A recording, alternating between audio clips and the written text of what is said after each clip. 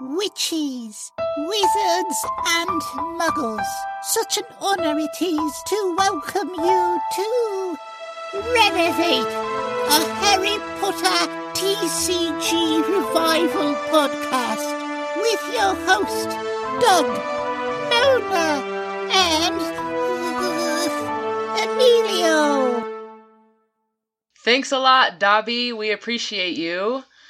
Welcome to Renovate, a Harry Potter TCG podcast. I am one of your hosts, Mona, and I am here with Doug and Emilio.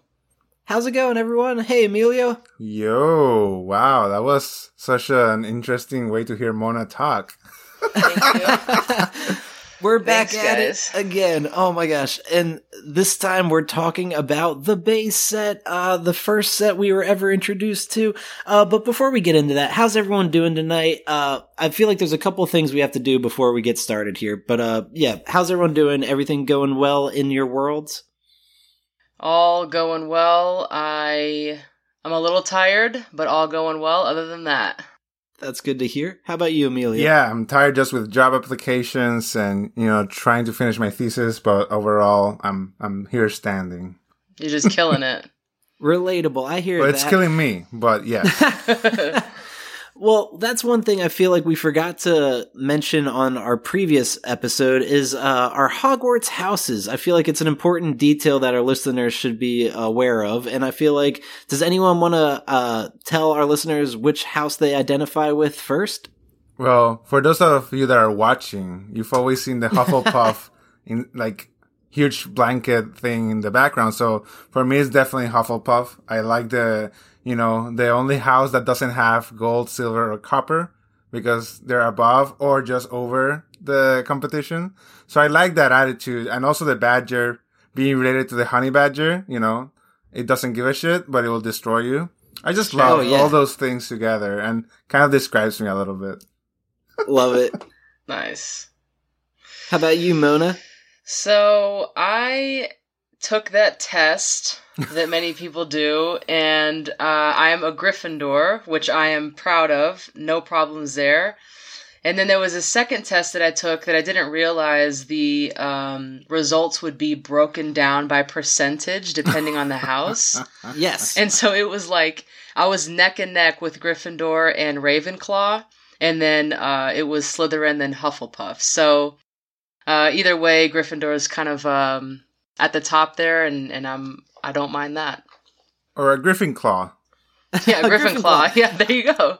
That's exactly how I feel I relate as well. I've taken a couple of the online tests, and I've one time got Gryffindor, the other time got Ravenclaw. And yeah, the one that had the percentages broken down, it was basically like 50-50 with Ravenclaw and Gryffindor. And I'm like, man, I love both of those houses, so I can't be mad. But I think I'll, if I was getting a sorting hat placed on my head right now, I'd probably ask it to put me in Ravenclaw. So that's where Nice. I'll represent that. So it's a balanced podcast here, as you can see. And just to add to the mix, my first quiz that I ever took was Slytherin. But then that was before the update of the site. And then I took it again a year ago and it was Hufflepuff. I haven't taken the percentage one though. So I don't know. I should see how that turns out. Yeah, definitely. Yeah. So that's the thing. We're here tonight talking about the base set of cards, which there's 116 of them, and this is going to be a deep dive. We're going card by card, talking about what the details are on this card, how they're played in the game and everything. So who wants to start this one off? I feel like it's going to be a long one, but it'll be very informative, and hopefully our listeners can learn about the first cards that were even available to us. I can start because it's a very simple first card. For sure. The first card is Dean Thomas, Gryffindor wizard. And you can start with him because he's a wizard. And basically he just draws you 3 cards once per game. So, yeah, that's it. Mediocre effect at the best for the number 1 spot. So that's really it. I don't know if you all have some sort of use for this card. I don't. Yeah. No, I don't really use it in any of my decks currently, and that's another problem with it. It's one of the holographic cards, so it's kind of hard to read. Right. I wish there was a non-holo version of this card, and I think some people in the Revival group have created proxy versions of it, so you can just print this card without it having to be so reflective. But yeah, again, in a game where you're trying to deck out your opponent, when you're drawing 3 cards, it's good to like build up your hand, but it also feels like you're damaging yourself. So again, I don't really utilize this card too much myself. How about you, Mona? Yeah, as a starting character, I have never used that card or ever thought to. I think Right. in one of my, like the very first character deck that I built, I experimented with Dean Thomas, but anytime he was out, I just felt like, you know, if I use it to draw 3 cards, like you were saying, I'm kind of depleting my deck. You know, so it was just one of those that just never really got played personally, and I would never think to use him as a starting character personally, so. That makes perfect sense. Well, I guess that leads us to our next card, which is Draco Malfoy. And this one's unique, and I feel like there's only 2 cards that we're going to come across in this base set that are like this, where Draco Malfoy is both number 2 and number 3. And I'm like, why? Well, first, before we even get into that, what it reads on the card is he's a Slytherin unique wizard character, and during your turn, you may use an action and discard a card from your hand to look at your opponent's hand. You may then choose 1 card in his or her hand and discard it. So, yeah, perfectly flavorful for a character like Draco Malfoy. He's such a little prick. Right. He's gonna try to ruin Yeah. your day. But I guess the reason that they have it both as number 2 and number 3, and maybe you guys could correct me if I'm wrong here, is because the number 2 one is exclusively the holographic version, and then the number 3 version is like the non-holographic one. It's just foil, and I feel like this foil is unique from other foils because it doesn't have like the lightning bolt and star pattern in the background. It's just like just like a shiny reflective behind the character. And then there's also an alternate artwork version of Draco Malfoy as well. So there's a couple different Malfoys to collect in the base set. Yeah. They came in different, I think, the starter decks, if I'm not mistaken. Exactly, yeah. Yes. Yeah, so Draco along with Hermione, which we'll get to in a bit, those alternate arts that you see came in the starter sets as the starting characters, and so I get, you know, in the starter decks, you'll find cards that are a little bit different than the ones that you'll find in booster packs and booster boxes. So maybe that was like their first way of experimenting with what different really meant. You know, something Yes. like the Chamber of Secrets, like what we were talking about, the theme deck, right? You've got Percy Weasley, and that had the foil potions, I believe. Potions Project. Yeah, that's so yeah, cool. Potions Project, yeah. Whereas, like, you know, you would find that as an uncommon regular card. It's not foil at all. So maybe that was like their way of saying, hey, let's make these a little bit different. They're more sought after. They're more unique or something like that. That's Totally. what I would think. I've run into a couple cards like that, and I don't even think these are in the base set, for instance, but like River Troll and Manticore, like there's like commons and uncommons that are foil, and it's like super cool when you just stumble across that. Exactly, yeah. So that kind of sums up Draco Malfoy, though, taking up both number 2 and number 3. Yeah, this is a great card for me personally. I love the flavor, as you said. Not only he gets you in trouble, but he always has access to resources. As everything that you have. He has all these connections. His father's in the Ministry of Magic. Yeah. So it's just the perfect flavor for Draco Malfoy. And I normally use him with, if I use them, I use him with Miss Norris, as you can see your opponent's hand, right?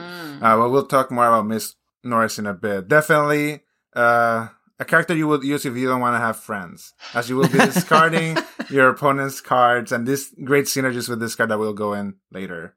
Yeah. Definitely. Yeah, no, for sure. I've definitely used Draco in my decks as well. Not a whole lot, but I have used him in my decks, never as a starting character, but just as something to help out. Definitely. Okay, so number 4 then is where we're at. Yes. Okay, so number 4 is going to be an adventure. It's called Dragon's Escape. So the effect is before each of your turns, your opponent takes 1 damage. To solve, your opponent chooses 3 of his or her lessons in play and discards them. And your opponent's reward is your opponent draws 3 cards or does 3 damage to you. And I am going to say the art is amazing. Oh, yes. This is one of my favorite foils to look at and just like bask in the glory of this artwork. It is just beautiful. And it's also pretty handy adventure. I know adventures can be polarizing because some people just think it's may slow down the game, for instance. But for me, I really like the adventure aspect of the Harry Potter trading card game. The fact that you can solve it, even though it's like something you wouldn't necessarily want to do, for, in this instance, having to discard 3 lessons from play. Like, that's brutal as you're trying to build up your lesson count. This is a great card, if you ask me. Mm-hmm. Well, I personally hate this card. It's so bad. That's good to have different opinions. Diversity, the Slitherhuff here. It's like really, like, your opponent will never. They will not solve this. They're just taking 1 damage. They're taking you're using your adventure slot. You can only have 1 adventure to play. Oh, sure. I never looked at it in that way. It takes your space. And the reward, is great for them. They can damage you or draw cards depending on what they need. It's truly, in my opinion, a horrible card. Beautiful art, though. That is beautiful. Very, very good art. I think the adding 1 damage, though, is just like that adds up over time, and it's like that. There's another card, and I don't know if it's this set or another, but it's like the slow poison or something, where it just like just over time, every single turn, it'll do 1 damage to your opponent. So I think I like that like slow approach, because it's like it tacks on if you have creatures and everything too. It's just that additional damage to be like, got you still.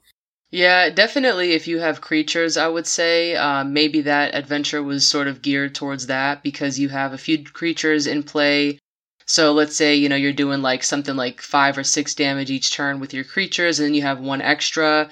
And then, like you said, Doug, like, your opponent is trying to build up their lesson so they can play whatever cards, and then here you go, taking them away.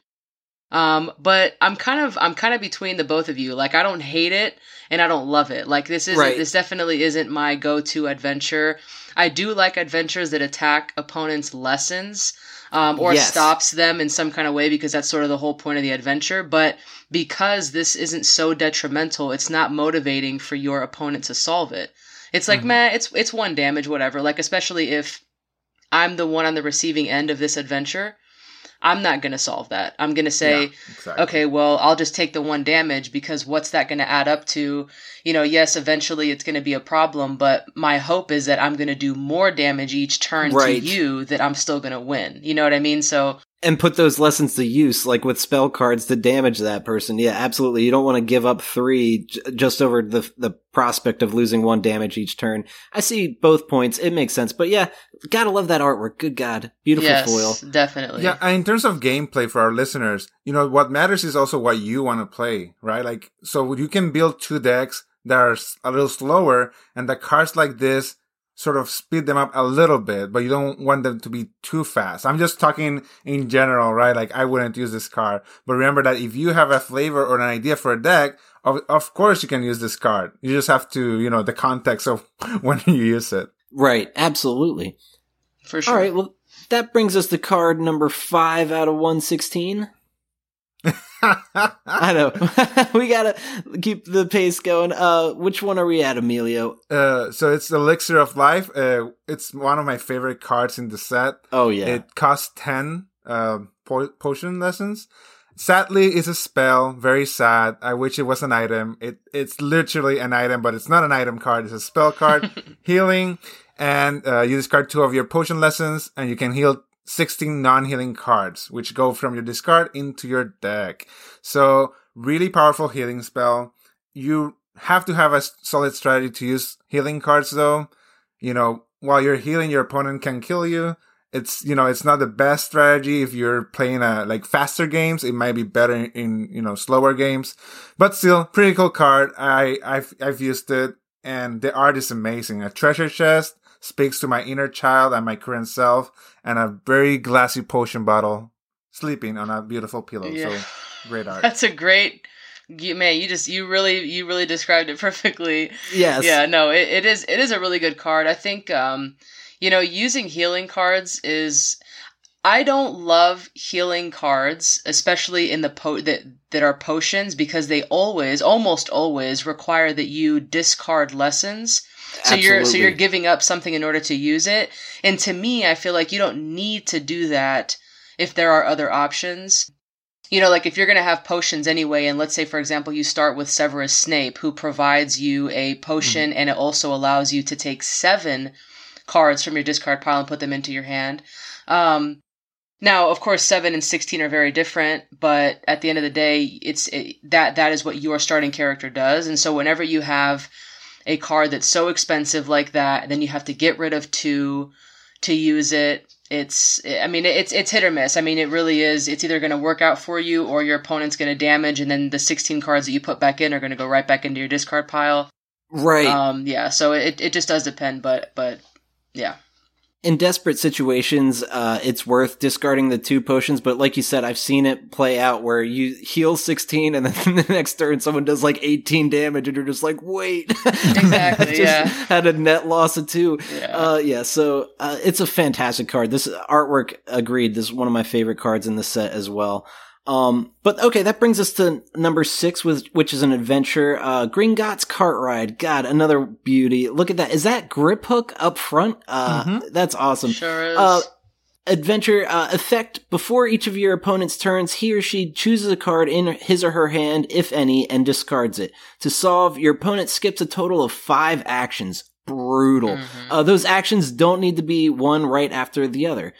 Your opponent's reward is your opponent may draw 5 cards. So, yeah, this one is actually insane. Anything that requires skipping actions just is awful. Yeah, it really does get to be painful for sure, especially 5, and you're just like, oh, and then if you do them one at a time, that means you only get 1 action, so your chances of playing an adventure or a character or something like that are just totally shot. Oh yeah, but yeah, but otherwise, it's a pretty decent card. Yeah, definitely.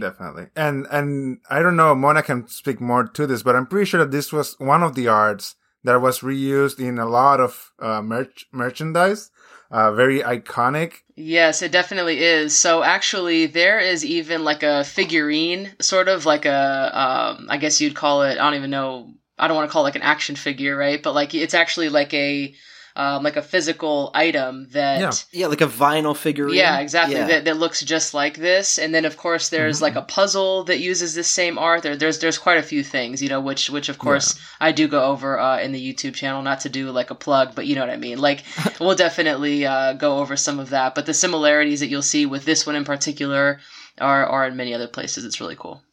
Awesome. Yeah, and just in terms of, like, one of the things that I really like about the game, as I've spoken about, and as I also have videos on, is just the flavor of the cards. And here you're basically going through all the hoops and all the turns of the Gringotts, right? So you're losing your shit all over the place. And then when you finally get to the end, you're rewarded with your treasure in your vault, right? So that's sort of the flavor behind this card. And I just love that. Each card really has very unique flavor. And I can't say that even for Magic the Gathering, to be very honest. So, right. Really cool. I love that aspect of it. Well, and that brings us to our next character, Mona. Yes, we've got Hannah Abbott, which is number 7. So we'll read her first. So Hannah Abbott is Hufflepuff, so that's right up there with Emilio. They actually took class together. Once per game, you may trade 2 cards in your hand for 2 non-healing cards in your discard pile. I totally dig Hannah Abbott. I really do. And I use her in a few of my decks. It depends. I mean, like, of course it can be costly, right? Because you're taking 2 actions to play her. But if you really have like a strategy in mind and the 2 exact cards that you need that are in your discard pile from damage done, or you want to reuse it or whatever the case might be, she's definitely a way to go. So I do like Hannah. Definitely. Very useful character. And yeah, every now and then I'll have her in a deck. Yeah, it's like you said, if you have a plan or a strategy with that specific ability in mind, she's perfect for it. Yeah. Great secondary character for sure. I don't know a primary in my opinion, but for sure, yeah. And she married Neville, right? Yeah. She ended up with Neville at the end of the book. I think that's right. So she has to be good at finding stuff since Neville is always losing shit. That's my logic. There's that flavor coming out. Yes, exactly. All right, well, that brings us to card number 8. It's the titular Harry Potter. This one's yours, Emilio. Yeah, Harry Potter. It's interesting that I'm actually getting the cards I use. So Harry Potter is, for those of you that don't know, he's a Gryffindor. And Harry Potter basically lets you use an action to draw 2 cards instead of 1. So, this kid is like pushing himself all through the series, so he's always in pain. And in the card game, that means you're damaging yourself, which means that you're drawing more cards. Really advantageous. You get more resources, but you're killing yourself literally in the game by using this effect. I love this strategy. I'm a black player in Magic the Gathering. That means that I like to lose resources to gain more resources and win before you kill me. So this is the kind of card I like to play. Awesome. Yeah, I love this character. I've played it as a starter every now and then, but I also see it being very valuable as like a secondary helping character. I like to look at this Harry Potter card. I don't use it. I think, Fair enough. I think the art is great. Obviously I think that in theory it's great, but there are so many other, I think better cards that sort of play to that advantage. So I couldn't say that I've used this Harry Potter character as a starting or even secondary, but he's totally adorable, so. Fair enough. All right, well, that brings us to Hermione Granger, which we had mentioned previously. She's another one of these 2 numbered card slots. She's number 9 and 10. But Hermione, another a witch of Gryffindor, it says, if you already have 2 or more lessons in play, then whenever you use an action to play a lesson card, you may play 2 lesson cards instead of 1. Love it. Again, the flavor is perfect for her character. She's the bookworm brainiac, and for you to be able to play 2 lessons with 1 action is so advantageous to just build your lesson count. That's like, especially for me, that's the kind of player of the game I am. I love to just have cards that cost a lot of lessons and just like, it's a slow build of like, I'm using all my early turns just building my lesson count to be able to play some high level cards. So, a character like her to start as, her is very advantageous. Yeah, definitely. I would say, like you said, Doug, if you're trying to have a deck where, if you have a deck where you have expensive cards, this is definitely the type of starting character you want. I've had one of my opponents start with Hermione Granger, and I can tell you they rack up those lessons quick, and I'm like, damn, I don't like that. So exactly, as an opponent, it's concerning. Like, man, this is not going to be good for Mona. Yes. And that's another thing I want to point out. She's also a character that has an alternate artwork card, and gosh, both her and Draco's alternate artwork are my preferred. They are just really detailed and good. I love how they are portrayed. And they're so different from each other. The way that they look. Absolutely. Oh, very much different. So. Yes. The base set is more original of the actual description of Hermione in the books with bushy, sort of messy hair. Yes. And then the alternate art is more like Miss America art. So it's really, really interesting. It's for those of you that play Magic the Gathering, this is sort of the green strategy with Hermione that you can ramp up your mana base, in this case the lessons.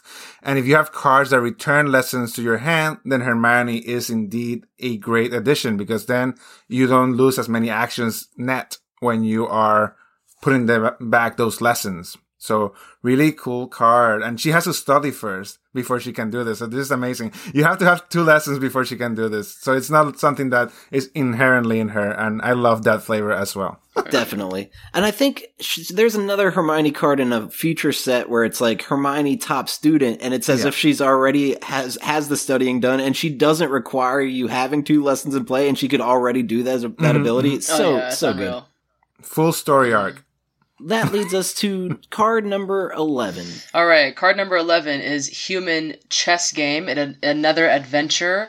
So the effect for this one is, during each of your opponent's turns, he or she can play cards only if you played 1 or more cards during your previous turn.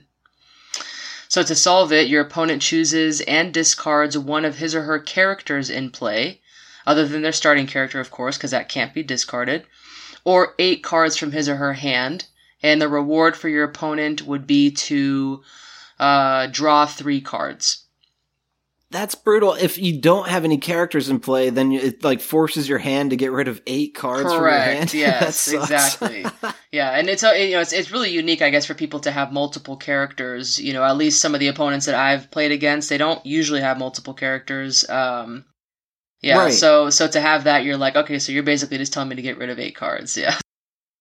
Yeah, I haven't seen this one much in play. I honestly only think I have one copy of it because Emilio sent me a few missing pieces for my base set, so this was probably one of those. Well, if you need another one, let me know because I'll hook you up. Cool. It's a really good card, like for control players, right? Like you're really limiting your opponent to do, as much as you do or least, or, follow the game and sacrifice 8 of their pieces this time in your hand to win the match of the wizard chest. So another amazing flavor win for the card as well. Definitely. All right, that takes us to card number 12. Cool. So yes, the invisibility cloak.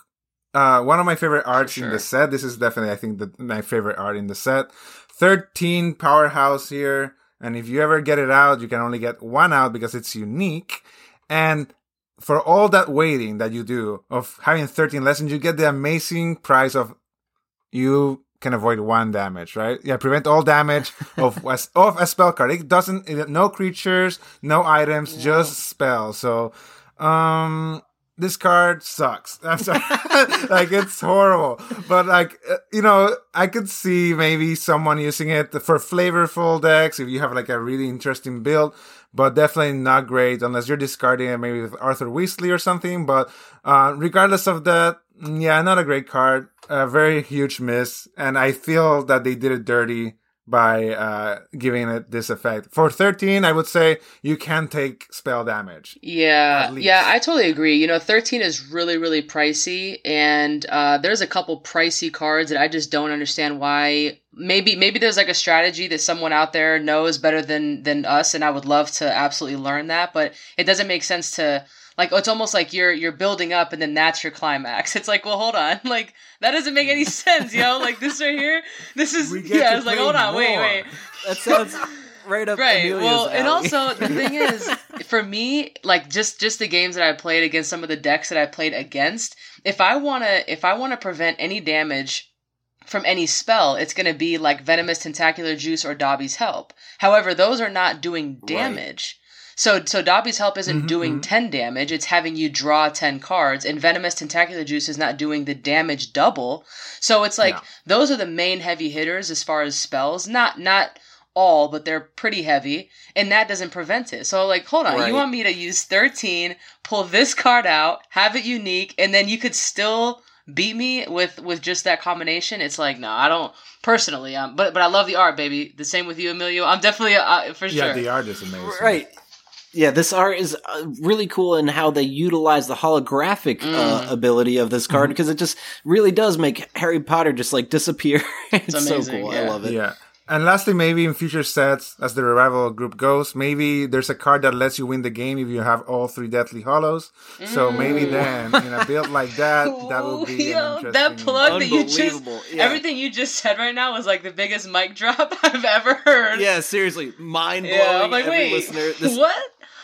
Such a great idea. That I would love something like that.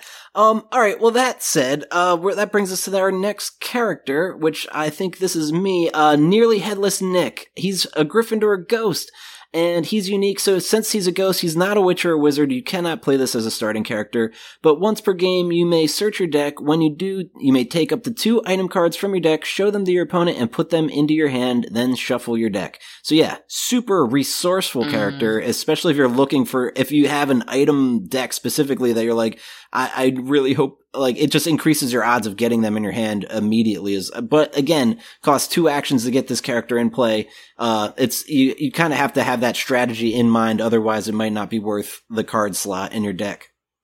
Yeah, true story. I mean, if you're playing Nearly Headless Nick and you have, let's say, for example, like a Bulge Eye potion, you might want to go in for that because you can discard the Bulge Eye after it's in play to do 13 damage to your opponent. So I would say something along those lines. Obviously, like I'm just kind of picking stuff out, but other than that, like you said, I mean, yes, it's definitely resourceful, but you got to have an idea of what items they are. They can't just be some random items. Otherwise, playing 2 actions for Nearly Headless Nick without like a real strategy wouldn't really help you, in my opinion. Yeah, agreed. And it's funny, like Emilio pointed out, the elixir of life isn't even an item. It's a spell. It's like, that's exactly what the kind of item I would want to take, something healing or something. But Exactly. Yeah, I use Nick in the Draco Malfoy build sometimes. Mm-hmm. It really depends on what deck you're facing. If you're facing a deck that decks you out quick, then Ollivander is a better choice because you'll just take the card. It's likely that the card will be discarded, the key card, and you just take it from the discard pile. But if you're playing against a slower deck, like Nearly Headless Nick is a good tutor, or a card that searches for your combo engine from the deck to your hand. So that's it. And he's a ghost, so he travels to places and tells you where items are. So pretty cool flavor. Yeah, I like that. He's a cool ghost for sure. Cool. And now we're on to the next one. Cool. So number 14 is Obliviate. It is a spell, and it costs 12 charm lessons. So what Obliviate does is it says your opponent discards his or her hand. Boom. Yeah, so Obliviate, brutal. Very, very brutal. It is pretty cool because let's say, for example, you have... This is a pretty common combination to use, which is Charms and Potions deck, a Charms and Potion deck. So if you do have charms, you're most likely going to use the wand shop location, which allows you to, so that basically says one of your charms lessons is going to count as 2. So essentially you only need 6 lessons, 6 of your charm lessons to play this. And so for something like that, I would personally probably use like a Dobby's Help and then pull that one so that if I don't have like a Venomous Tentacular or something like that, then all of those cards that you just drew, you would just have to discard them. Right. Yeah, this card has been played against me on many occasions, and it's always just hard pill to swallow because it's like, no. And I just, as far as the flavor, it's perfect. You literally lose memory of all the cards that were in your hand because they're now in the discard pile. It just makes me think of Gilderoy Lockhart. Was this spell mentioned in like the first book? Because I feel like if this being a part of the base set makes me think like maybe Obliviate was mentioned in like passing. Yeah. Not that I remember, but...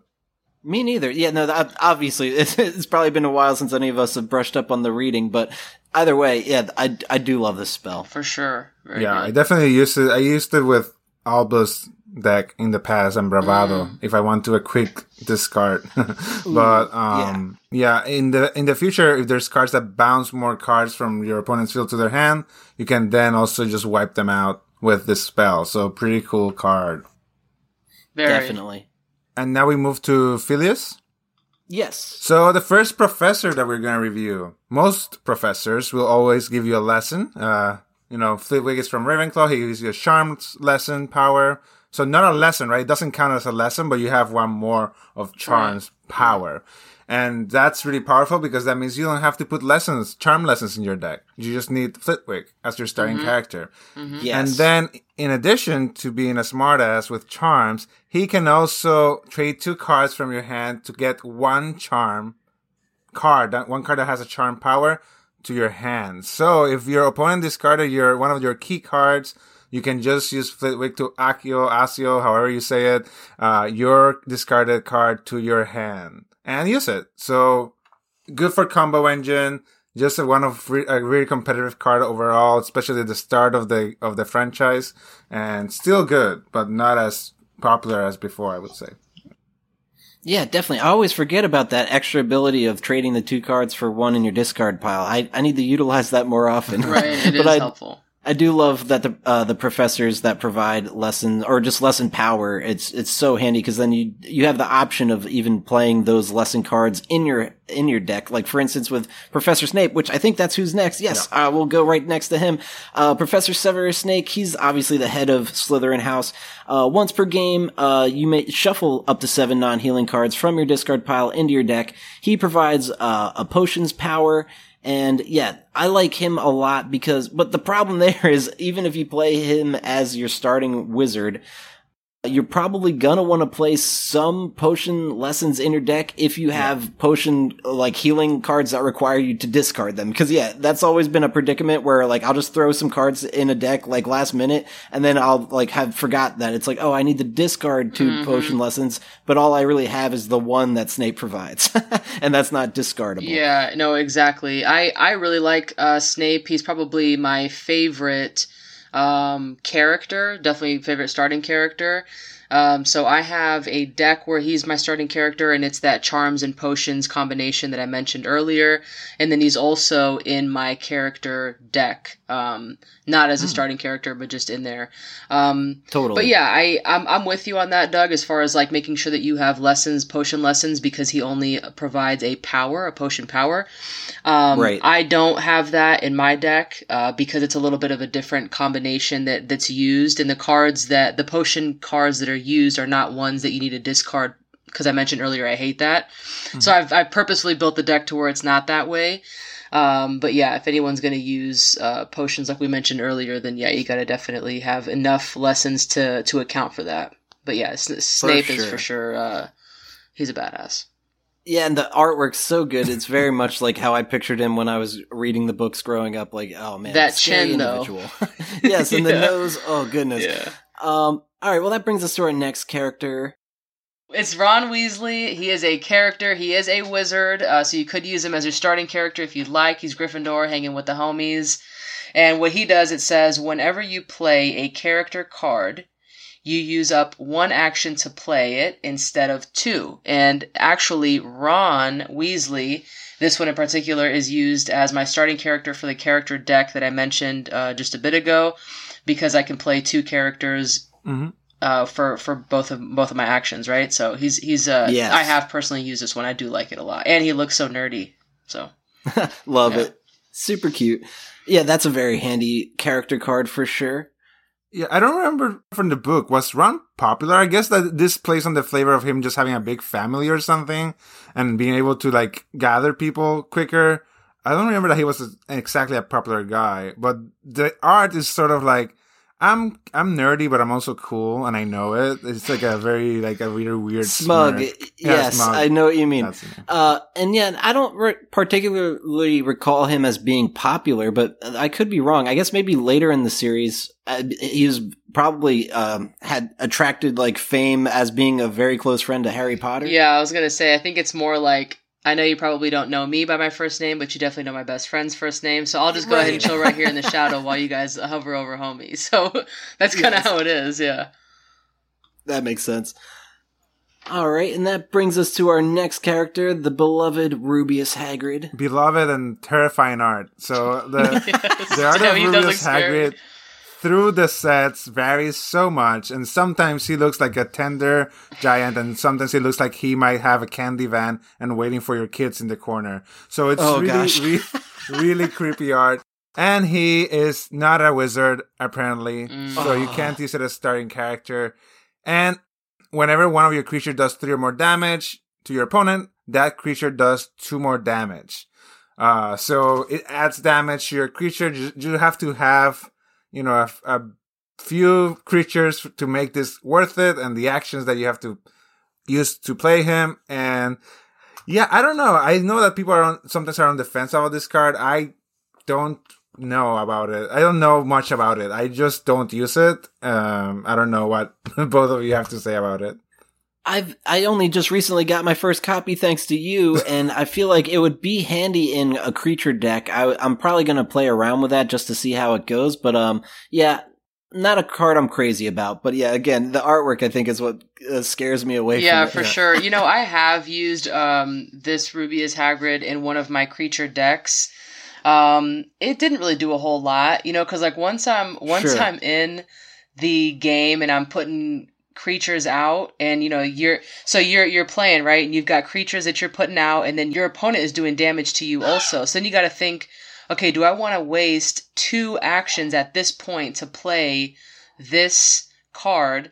You know, because sometimes like the creatures that I'm using are not that costly, or like they're not going to do that much damage. I'll do 2 or 1 or something like a black bat or something like that. So I'm like, well, maybe I have like one or two creatures out that'll do that, and I don't even know if it's worth it. So I have had him in my deck, but he's mostly stayed in my hand. So that makes sense. That makes sense, yeah. Yeah, and that's an interesting thing about like characters. I think there's only certain cards that say like probably mainly transfiguration cards that are like any card of your opponent's that's in play other than their starting character you can discard. I feel like that's usually the only way you can target like getting rid of your opponent's like assisting characters. And I think I was in a home-based games stream once and they were talking about like, I wish there was a spell to get rid of characters, and someone said like, wouldn't it be great if the Revival put out a card, Avada Kedavra, and it just gets rid of one of your opponent's characters. Such an incredible idea. I had to shout that out and give them credit for it and not say it was my own idea. But no, there's a great stream over there. Check them out. But all right, that moves us on from Hagrid to our next adventure, Troll in the Bathroom. The effect is before each of your turns, your opponent takes 2 damage. To solve, your opponent chooses 7 cards in his or her hand and discards them. Your opponent's reward is you take 4 damage. So again, what are your thoughts? I mean, I would never solve this card either, right? Like, right. I'll take the 2 damage and I'll be safe from other, like, more harmful adventures. And if you have 4 cards left, then I might pay to solve it and kill you, but not a great card, in my opinion. Yeah. There's better cards that we'll get into later in the set. Yes. Same for that. I wouldn't, it's just one of those, it's just not worth it. It would just probably stay in play. I would take that 2 damage and just look at the troll and how odd he looks. I would just be like, what is this? But yeah. Pretty goofy just looking. Kind of one of those. Another beautiful foil, though, for sure. Yep. For the collectors. Oh, and that brings us to one of the most sought-after cards in the base set. Yes, so this is number 20. It is the Unicorn. A creature. It costs 6 Care Magical Creatures lessons. And the Unicorn says, to play this card, discard 1 of your creature lessons from play. You get 1 more action on each of your turns, including the turn you play Unicorn. And the Unicorn has 6 health. I totally love this card. I know it's one of the more popular ones. Now, Emilio might be able to answer this for me. I don't know if it's popular because it's like a beautiful card or because of what it can do. Like its ability, because its popularity really started to rise, I would say about like 8 months ago, when it was just a regular old card, and then somebody sold one and bought it for like $50, and ever since then it's just been climbing and climbing. And I mean, of course I love this card, but this card is not in every one of my creature decks. Matter of fact, I don't have this card in any of my creature decks, and I have I have pretty good creature decks, I should say. This definitely isn't, but then again, I'm not the kind of person, like I've said, I don't like the cards that make you discard one to use it, because I have had an opponent discard a lesson to play this, and then I discard the Unicorn. And so now you're out a Unicorn and you're out a lesson. So even if you had another Unicorn, you probably couldn't play it because you don't have that lesson anymore. Because you're waiting until you got 6, you're discarding 1, now you got 5 and you play it. Now, of course, that's not always going to happen. But now that you put the Unicorn down, what are they going to try to do? Discard it somehow. Yeah, definitely a card that was very popular at the start. So when only base set was around with Hermione, actually we had someone in the Facebook group, Revival group, mention that they had this Hermione deck with Unicorn. It's like an old school deck, basically. Also, it is sort of the iconic card in terms of the quote unquote the Charizard of the set. And the recent climb to fame, I think, is just because people know that this card has had a good price memory. It's always been a rare card. As Mona said, it's not super useful in most competitive decks. It was when the base set come out a little bit, but not now. And I think it's mostly Pokemon influencers that are trying to sort of copy what they've done, and trying to look for that Charizard, quote unquote Charizard card and climb it up in price. So I could see mostly that. Speculation, I would say, but it's a beautiful art. Very, 100%. 100%. Definitely, and as a holograph or a foil card, it's just beautiful to behold. But again, I personally think if I had more of these cards, I would play this in a creature deck in a heartbeat or any deck really because of how valuable actions are. I'm not sure if not. Yeah, I think Platform 9 3/4 is in this set. We'll get to that, but that's another one where it's like actions are just super valuable to me as a player. The more I can do, the better off I'm setting myself up for victory. Yeah. But yeah, excellent Totally card. agree with that. So next we have another creature, and that's the Delivery Owl. Cost only 2, has 1 health. Sadly, makes you discard a lesson when you play it for a measly 1 health, but it draws you an extra card before each of your turns. It's sadly too fragile with 1 health. Doesn't do any damage. I mean, I love drawing cards, as I said, and even in Harry Potter where it's damaging you, I like that sort of strategy, but definitely not a great card. Very too fragile. I would use this card if it didn't discard your lesson. If it didn't discard the lesson, it would be a better card. Same as Rubius Hagrid. If it was a wizard as a starting character, I might build around him. But under the conditions of discarding a lesson and Hagrid not being like a wizard, I don't like this card either. Yeah. Love the art though. Yeah. Also another art that was used mostly for newsletter, I think. There was like this wizard's newsletter and I saw this card, this art in that letter at times. Right. Cool. Yeah. That's I'm awesome. totally with you on that, Emilio. I think, again, there are some cards that, if you discard a lesson to play it or something, then maybe, but for me, this one just doesn't do anything because it doesn't even do damage. I mean, so you're just going to discard. Right. You're going to discard a card so that you can draw a card before your turn, and I don't know. I'm not for it. Technically damaging you. Right? Yeah, exactly. Yeah, so it's like damage your opponent. There wasn't. It damages you. There wasn't a lot of Discards the thought lesson. maybe with that one. It was just like we need another rare. Let's just throw this one in there. Yeah. Not a very valuable card. Yeah. Let's see. That brings us up to number 22, Draught of Living Death. That's a spell card. It costs 8 potion lessons. To play this card, discard 2 of your potion lessons from play, do 12 damage to your opponent or to a creature of your choice. Now that "or" is what makes this card interesting, because there are so many creatures, like, I want to say Whomping Willow, I think maybe even Fang, I don't recall, Fluffy, they have, 12 or more health, and it's always super intimidating when your opponent lays that down in front of you. It's like, how am I ever gonna take that out? And to be able to do 12 in one go, but the real question there is, do you just do it to your opponent instead and just try to kill them faster? I like this card a lot, but yeah, again, it's a lot of these potion cards require you discarding lessons. Discarding 2 hurts, but again, you pay the price and you get the reward. Yeah, this card, I love this card personally. Like, I didn't acquire this card until like maybe 5 years ago. This was the last rare that for whatever reason I could never pull growing up. So it's very special. And in terms of strategy, this is sort of the potions ladder. So you play Draught of Living Death, then you play Dog Breath Potion because you have exactly the amount of lessons, and then you can play Malevolent Mixture. So, it can be part of this finishing sort of streak of potions at your opponent. So for those of you that like that kind of strategy. And the art is just apparently students expired here because this kills you and they're getting sleepy and oh my gosh, potion. So pretty dark, dark. It's just how many people die at Hogwarts? Yeah, that's just a bunch of dead Hogwarts students basically in this image, so it's X-rated for sure. I think I haven't personally used this. I don't enjoy the appeal of it. But it's definitely one of those that if I were to, it would be like a last resort kind of kill shot, hoping that my opponent's got 12 or 13 or something cards left, and then I would get rid of my lessons at that point just to play this and do that 12 damage. But yeah, I mean, I haven't played it personally, not in my decks. That makes sense.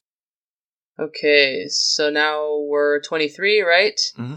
Yep, Harry Hunting. So we've got it's an adventure. So the effect is your opponent's creature and spell cards need 2 more power to play. To solve, your opponent chooses 7 cards in his or her hand and discards them. And your opponent's reward is your opponent may put a lesson card from his or her discard pile into play. I think this is I've played this adventure. I do like it. I really like playing it at the very beginning of the game. So I've had a couple times where like I'll magically pull it and I'm Horrible. like, yes, yeah, I'm a Evil. Slytherin. yeah. She's in it to win it. I play like that too. I'm Mona. a monster, and a couple of my friends call me Monster, so there's a reason for it. But yeah, I mean, like I have a couple adventure decks, and so I have a few copies of these, right? Mm-hmm. So pulling it like in my first hand, or like after drawing a couple, and because now even if you're building your lessons, they're still going to need two more. You're going to need two more extra lessons to play whatever it is that you want to play. And so if you just get rid of your hand at the beginning, or 7 cards from whatever your hand is, then that's going to be good. And then who knows if you have a lesson in your discard pile at that point, because that might be a small discard pile, and so you might not even get the reward, which is just, you laugh on the inside when that happens, of course. Brutal. Yeah, absolutely brutal adventure. This is one of those I didn't ever really get until recently. In fact, this might have been one of the missing pieces to my base set puzzle that Emilio helped me out with. So yeah, the artwork, Dudley's friend is just so goofy looking. Yeah, man. It's like, what is this? Who that Some guy kind is. of like weird cartoon. Somebody give that kid some food. Yeah. Dudley's taking it all is a problem. Apparently, there we go. Yeah, really a control card. I hate control. I know that the competitive scene is about control. Yeah. I just don't like control. And in Magic, that's Azorius colors. That's blue and white. I'm very against control strategies. But I understand people that play it.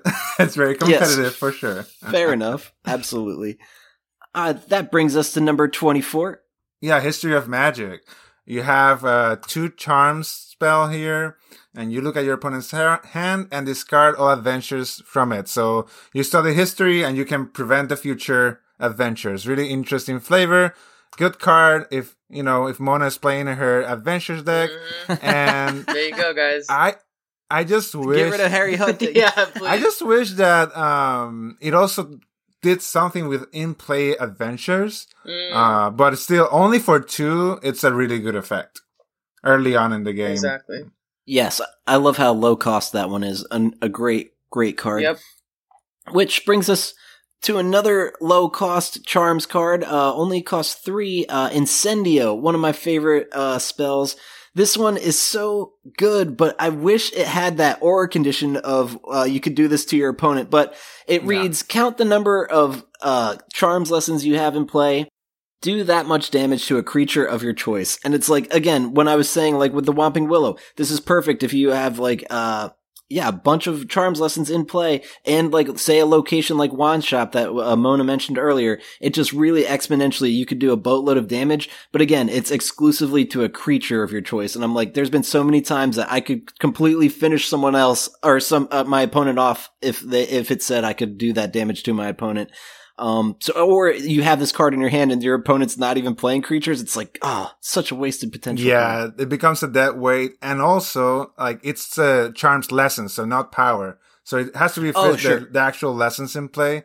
I just hope in the future, if the rival people are listening to us, if you build a card like a Horcrux that you can attach, like, affect the creature, and then whatever damage you do to the creature, you do to your opponent as well, it'll be really cool to then incendio both a creature and your opponent. That strategy is actually seen a lot in Magic the Gathering, in which, like, you curse a creature and then you damage your opponent as well. So maybe in a situation that you can make it damage your opponent, it's good. Otherwise, it can be a dud in your hand, and that's not good. Exactly. Yeah. All right, that brings us to our next one. Almost a fourth of the way. Yes, we're yes. So this is card number 26. It is Malevolent Mixture. It costs 5 potions. It is a spell, and it says to play this card, discard 2 of your potion lessons from play. Do 10 damage to your opponent or to a creature of your choice. So yeah, this is it's a pretty good card. Again, I personally I haven't used this card. I'm not, as you guys know, not really a fan of the discarding this to get that. Maybe it's like a personality thing. I have no idea, but I'm just like, I don't want to get rid of this. I want to be able to get more of it, so, but yeah, I mean, it's definitely brutal. It's honestly not that expensive for what it does. I mean, do 10 damage and it only costs 5. I mean, that really is a good card. This might be one of the exceptions that I mentioned earlier. Right. Yeah. No, this one comes in handy for sure. But again, I've seen my wife play the potions deck we have, and this is in there, and she does always like get upset when she has to discard the 2 lessons. But yeah, the payoff, totally worth it. Awesome artwork too. It's such a creepy looking, malevolent mixture. No kidding. Apparently, it's got it has chicken legs or something. Chicken legs, yeah. Not dragon at all. No. No. Okay, so now goes Meet the Centaurs. Is that for me? Yes. Yep, that's you. Cool. So this is an adventure. We have a different Hagrid that we saw. You know, Hagrid is all over the place with the art in the set. And in this adventure, your opponent plays with their hand face up. So Draco Malfoy, this is for you. And your opponent discard his or her hand to solve it. And the reward is that your opponent now sees you play with your hand face up for the rest of the game. So, niche card. If you ever have Draco Malfoy, this is sort of useful. I don't think anyone will pay it unless you have Draco Malfoy, right? Right. The reward is really not great, though. Right, yeah. Agreed. Yeah. I don't see this one in play too often, but yeah, I guess, like you said, if you're playing Draco Malfoy, that one would come in handy until they discard their hand and then it backfires on you. Yeah. Exactly. Well, that brings us to our next creature. It's the Mountain Troll. Good God, he's an ugly one. 4 damage each turn and a health of 4. It doesn't cost any lessons or anything. It's just right away you could get this creature into play. I like this card. It costs 8 as far as lesson power of Care of Magical Creatures, obviously. But I would probably play this in a deck. It's a big fatty. It's it's one of those big hitters. And the start of the game, when only was around, this was like the card to get, right? It was the big guy that will end the games. But now we have better options. But still, a bulky card. Yeah, basically. For sure. I mean, totally. with it costing 8, it's pretty pricey when you have all the other creatures to choose from. But it is 4 damage. And if you've got a couple of those in your deck, and even if you have 2 out or something, then obviously you're definitely going to get somewhere. So it's not too bad. No. Definitely lost steam with time. Right. That makes sense. And speaking of more creatures and Draco Malfoy. Yes, so here we've got Mrs. Norris. It is a creature, of course. And so it says your opponent plays with his or her hand face up. So it's kind of sort of mimicking, I guess, the adventures that we just read. So you'd probably want to play this, if you have like a strategy with Draco or something along those lines, so that you could look at your opponent's hand. Honestly, just seeing your opponent's hand is good because then you can sort of learn their strategy, right? So, even if you don't have a Draco, but you just play this, then you can see, okay, well, they draw a card and you can see what they are. There are some pros to it. I personally haven't used this card just because if I'm going to put a creature in my deck, I don't really care for it to be this one. And having this combination with Draco hasn't really been something that I'd like to do, but I could see why people would. Right. Any creature that has a health of 1, just I don't really feel comfortable playing because it just seems like they could just be wiped out immediately. Right. Yeah. It's interesting, the ongoing thing that the creatures like the centaurs or the cats are the ones that can have the knowledge of your hand. Mm-hmm. Sort of like a very interesting way to put that. Mm-hmm. Should we move on to Norbert? Let's. Sure. Norbert, the second powerhouse in the set, especially when it was the base set only, right? It's low cost card it costs 4, but you have to discard 2 of your Care for Magical Creature lessons, but it damages for 5 each turn with a health that is 3. So it's not high, not low. It's average. Little baby dragon.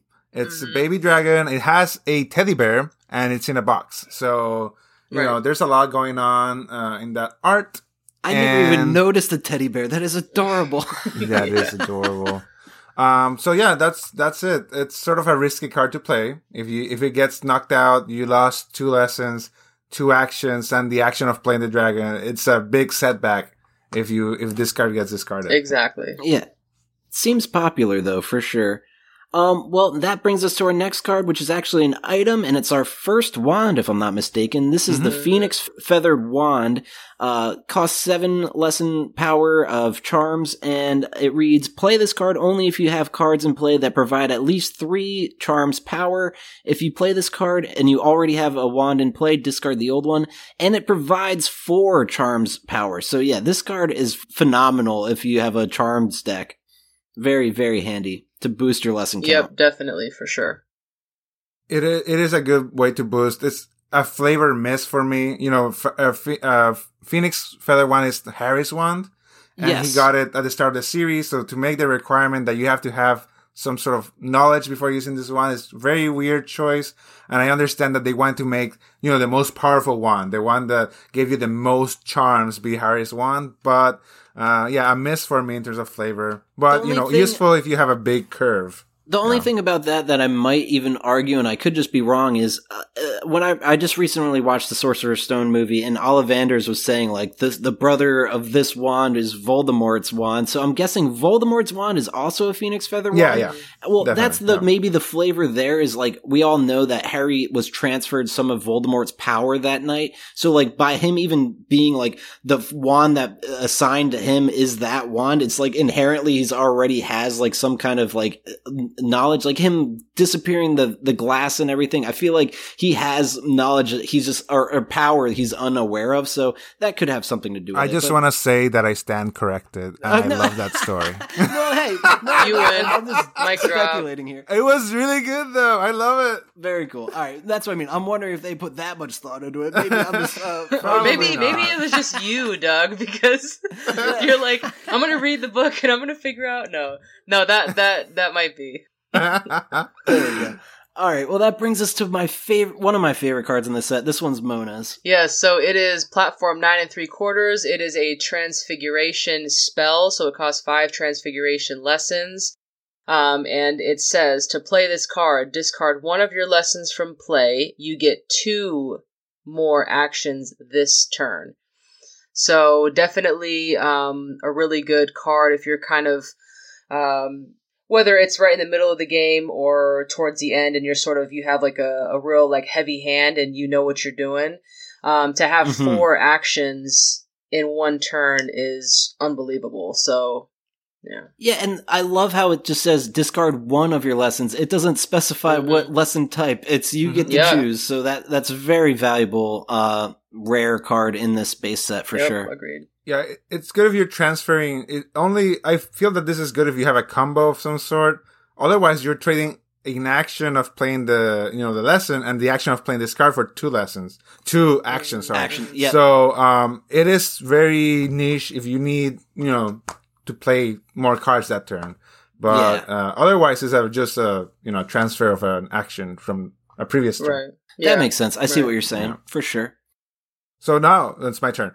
This is I think the card I hate the most in the set, in terms of the art, because I pulled this card so many times. It was just annoying. And then it's a potions ingredients. It's an item. It costs 5 potions. And when a spell damages you, you may discard this card and prevent that damage. So it's actually a pretty good card if you're, before Dobby's help, basically. This is a great card to avoid damage from a spell, right? It has to be a spell. But the thing that makes this good is that you choose, right? So it's not like when you receive damage next turn, discard this, right? So it's optional. You can save it for when you need it. And Hermione, I don't know what happened to her, but something happened to her. Yeah. She just looks like she's staring into the end of days, and it's scary. Yeah. For sure. Agreed. That brings us to our next card, Raven to Writing Desk. It only costs 1 transfiguration power, and it says if your opponent has 2 or more creatures in play, choose one of them and discard it. So again, transfiguration is very much about control, and being able to discard 1 of 2 creatures is pretty valuable. I like having this card in a deck, but again, if you are facing a deck that doesn't have any creature cards, it's just dead weight. Yeah, definitely on that. It's always good to be able to get rid of your opponent's creatures. I mean, that's a wonderful thing. I've used this card a couple times in my decks, but definitely not my go-to. Yeah, don't play two creatures if you know that your opponent has this card and they just lost this space in their hand. Also, the reference to Alice in Wonderland is amazing. I love the Raven into Writing Desk riddle reference here. Oh, awesome. I was unaware of that. That's very cool. Me too.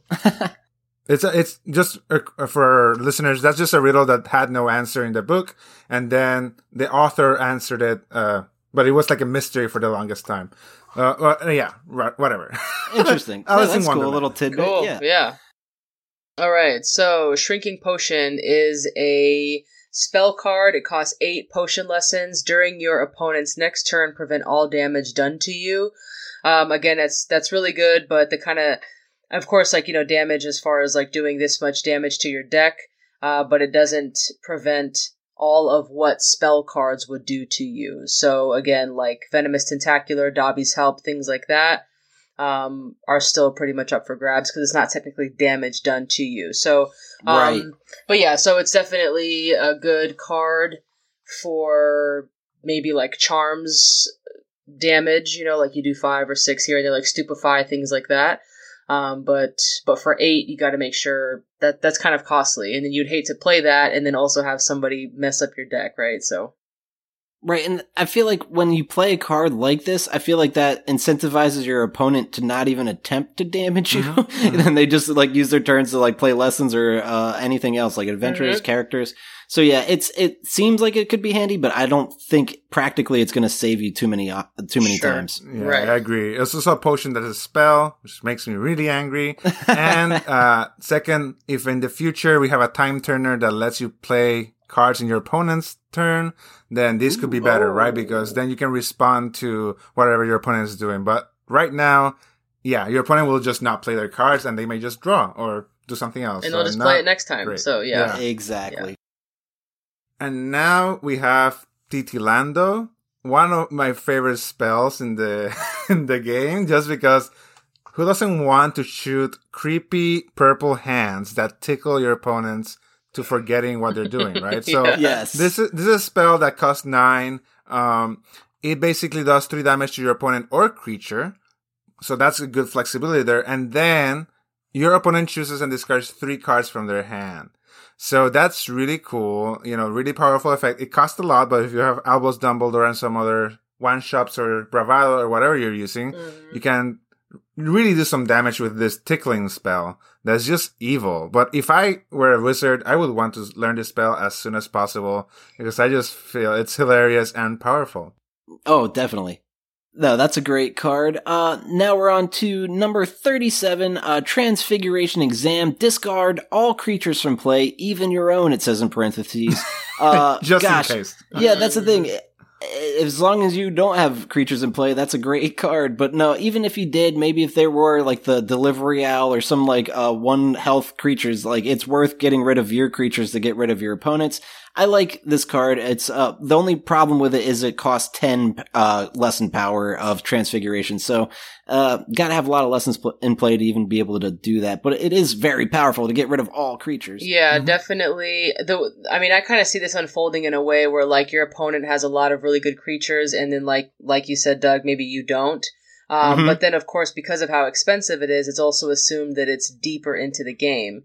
And so you're taking that damage. And so, like sometimes, like for my creature decks, I might have like Umbrella Flowers or Leaping Toadstools or one of the creatures in play that could take the damage for me.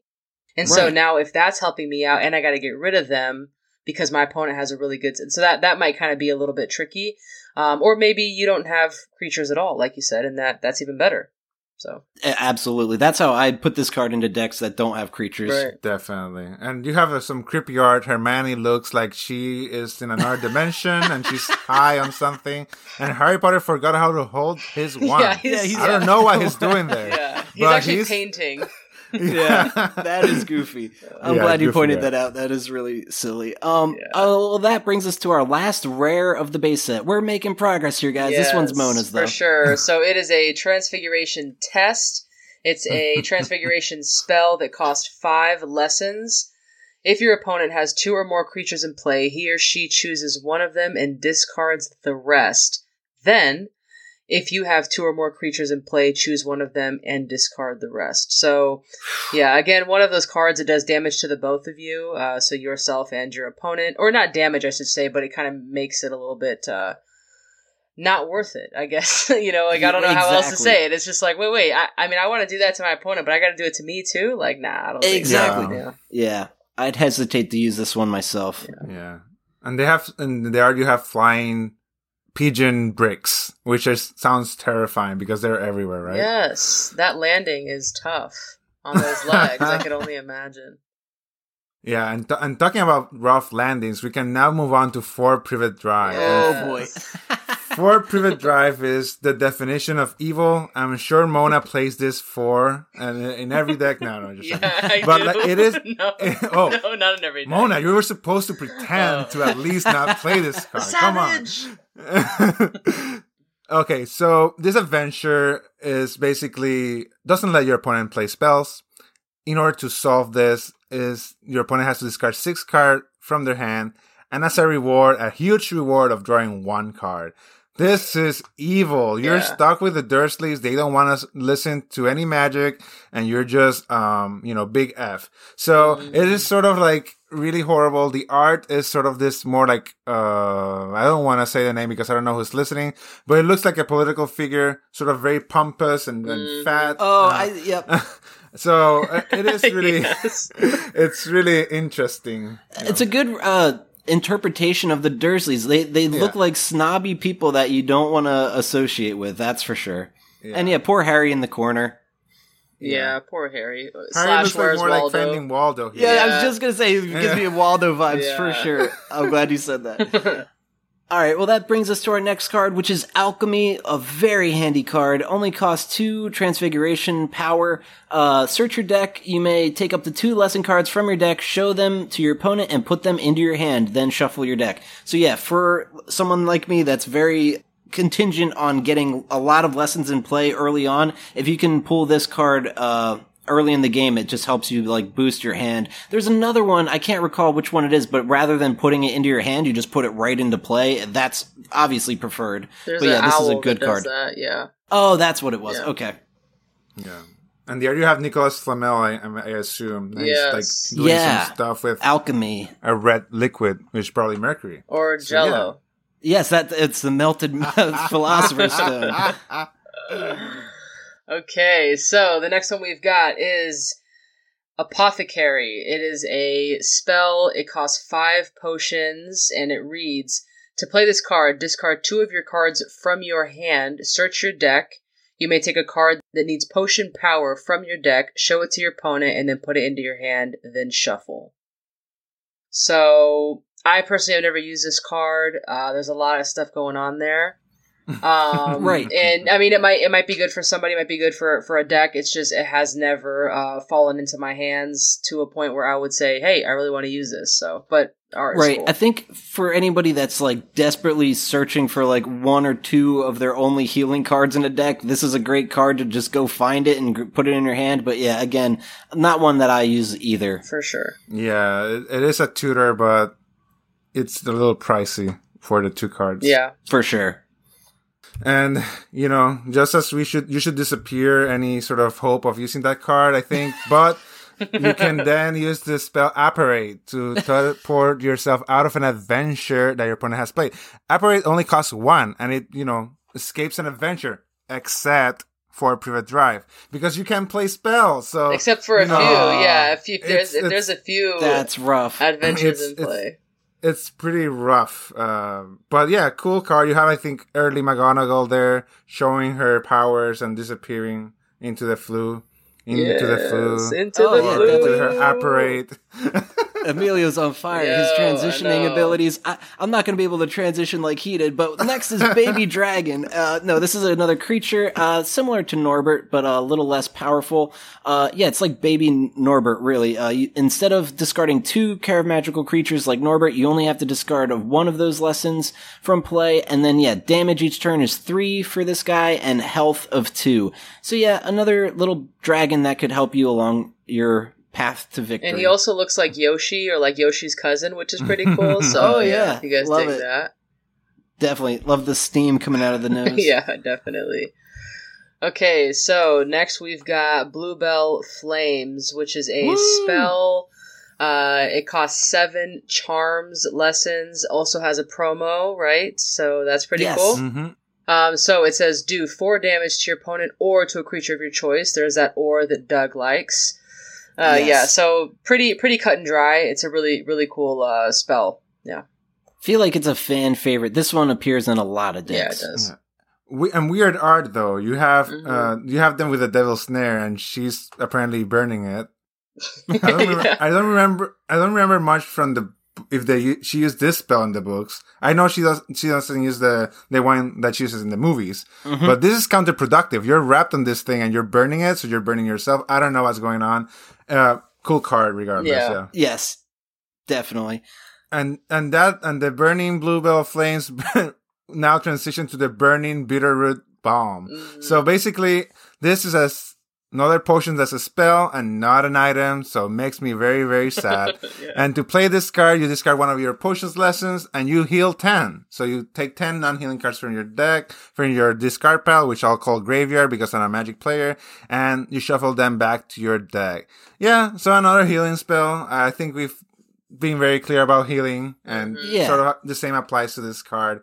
The art is cool though. I love this. I used to love to look at this card, and I used to have potion bottles, quote unquote, air quotes, potion bottles around my room. So really cool card. Definitely. Cool. In a pinch, only the cost of 1 lesson, healing 10 is pretty attractive. And that brings us to our next item. It's actually an item, not a potion. But no, this item's called Cage. It only costs 2 Care of Magical Creature power, and it reads, during your turn, you may discard this card from play and use an action to choose a creature in play, yours or your opponent's, and return it to its owner's hand.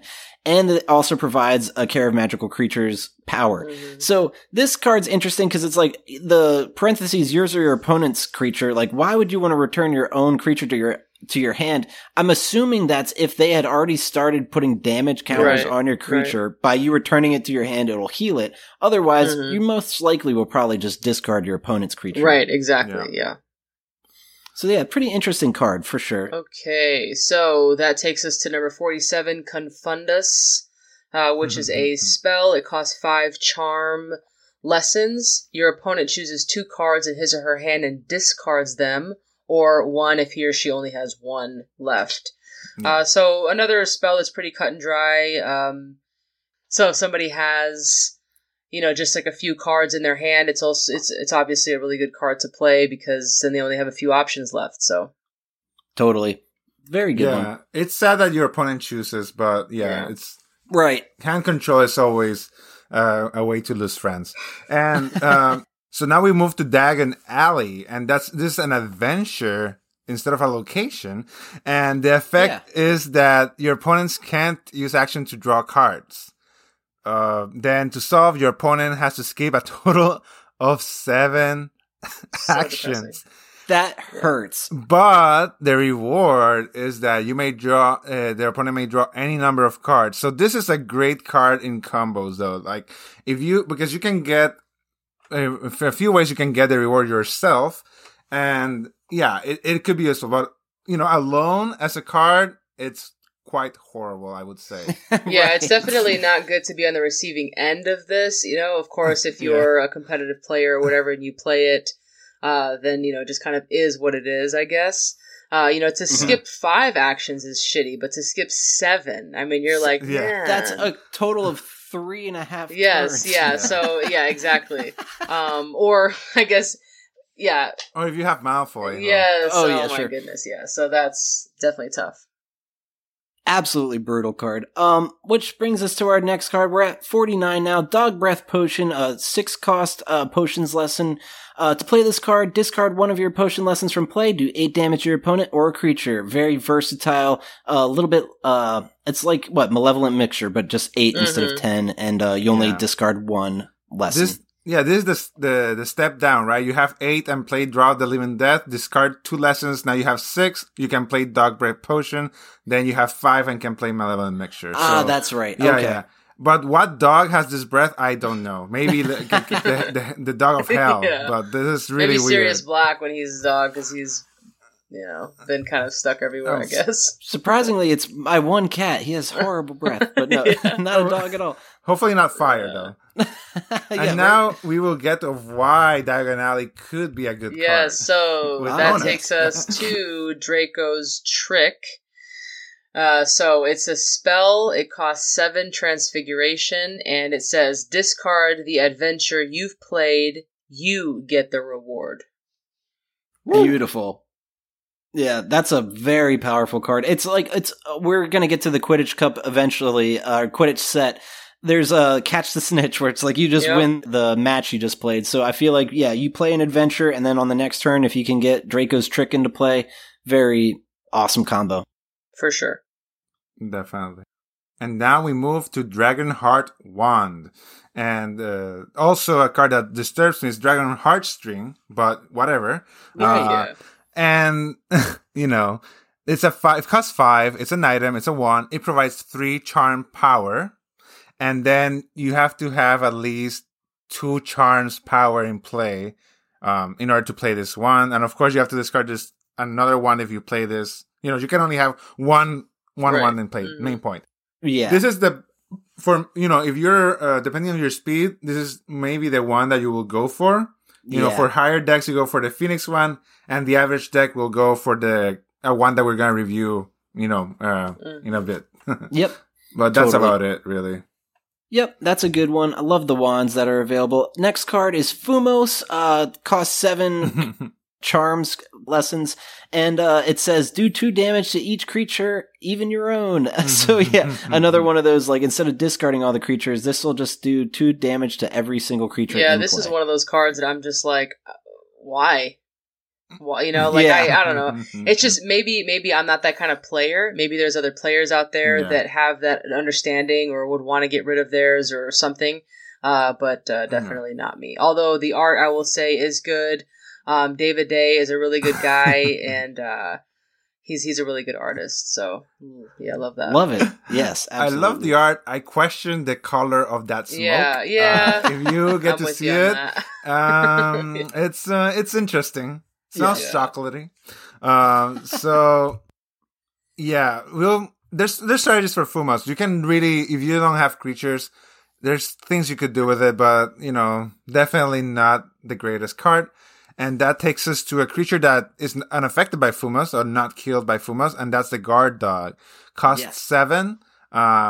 It's a dragon dog by the looks of the art, and it damages for 3 each turn, and it has a healthy lifespan of 5. Vanilla card has no effect. So this is a card, and it does damage, and that's pretty much it. I love creatures that don't cost any lessons. That's the best kind of creature. Oh, that's true. I forgot about that. It's a dog. It cares about you. Yeah, I guess. Next is an adventure hiding from Snape. The effect, your opponent can't play item cards. To solve, your opponent chooses 4 item cards in his or her hand and discards them. I hope you have items. Opponent's reward is your opponent may search his or her deck for any card and put it into his or her hand, then they shuffle their deck. So, this one's pretty rough. Like I said, if you don't even have many items in your deck at all, like, how are you going to solve this? Yeah, Well, you don't want to solve it because it won't affect you, right? Right. Oh, well, yeah, that's true. Oh, yeah, well, that's a good point. Yeah. Absolutely. Yeah, well, and it's one of those cards that's just like, okay, I guess kind of like what you were insinuating, Doug, is like, I'm just taking a shot in the dark here, hoping that you have items, because otherwise, like, why would I even play this? Like, of all the other adventures, and again, of course, we have to put ourselves in the mindset of the creators when they first came out with base set, They didn't know the future cards, right? Or maybe not all of them. And so, we were kind of limited on adventures, but this definitely is it's not one of the adventures that I would play. Of course, I love the art. I love the invisibility cloak back there, that Harry has on, but, I'm not going to play this adventure. Yeah. I guess the point I was trying to make earlier is like the kind of decks I make that are like charms heavy, I only maybe put 1 or 2 wands in there. So like I wouldn't be able to play that one wand I have, but because I'd have to discard 4 of them. But either way, it's very unique situational card for sure. Definitely. Okay, yes. So Kelpie is a creature. It costs 3 creature lessons. And so it says, to play this card, discard 1 of your creature lessons from play. Whenever a spell card damages you, you may let Kelpie take that damage instead. That's obviously a really good effect that Kelpie has, and it also does 1 damage each turn with 5 health. So if somebody plays like a Stupefy or something, then you could discard Kelpie, let them take that instead of your deck taking that, essentially. Yeah, very handy. That art too, God, what an ugly very looking horse. ugly looking horse. What's a Kelpie? Yeah. I'm not sure. When I see that art, it makes me think of Thestral, but it's not. Right. I'm sure it's something separate. Yeah, it's whatever that is. I guess the purple fire Exactly. hair and yeah. Yeah, and that will take us to a logic puzzle of trying to figure out what Kelpie is, but also your opponent's adventures. So, logic puzzle costs 6. It's a spell, even though you're just using logic. And it discards an adventure your opponent has played, and you get the reward. So, this reverse Draco's trick. Mm-hmm. And once again, this doesn't work on 4 Privet Drive. Not even logic can get through to those people. So Because it's a spell. It is, it's really cool, but you will mostly be okay with the Apparate one. That only costs 1. You have to know what rewards the opponent's has, I guess. There's just better options to discard adventures. You have to know your opponent's deck to see if it's worth to, play 5 more power to do the same thing you could do with a 1 power card. But if the reward's good, if it's Diagon Alley, for example, then this is worth it. But most of the time, it's a shot in the dark. Yep, for sure. Yep. That brings us to number 57, Mysterious Egg. Costs 4 Care Magical Creatures. Search your deck. You may take a creature card from your deck, show it to your opponent, and put it into your hand. Then shuffle your deck. So yeah, great for creature decks just to kind of populate a specific creature. A dragon, for instance. I love playing this card and then grabbing a dragon. So yeah, very good card. Yep, for sure. And next one we've got is Nurture. That is a spell card. It costs 2 Care Magical Creature lessons. And it says, remove all damage counters from all of your creatures. So this is one of those good ones if you do have a couple pricey creatures in play, something like Fluffy or Whomping Willow or something like that. And, maybe a couple spells have done some damage to it, then you could heal them with this. Although Fluffy is pretty... its health is like 21, I believe, which is... Oh my gosh. Yeah, so it's, you're gonna definitely have to keep Fluffy in play for quite some time. But yes, this is definitely good. For me, I kind of think of more like plants with this. So like leaping toadstools, umbrella flowers, things like that.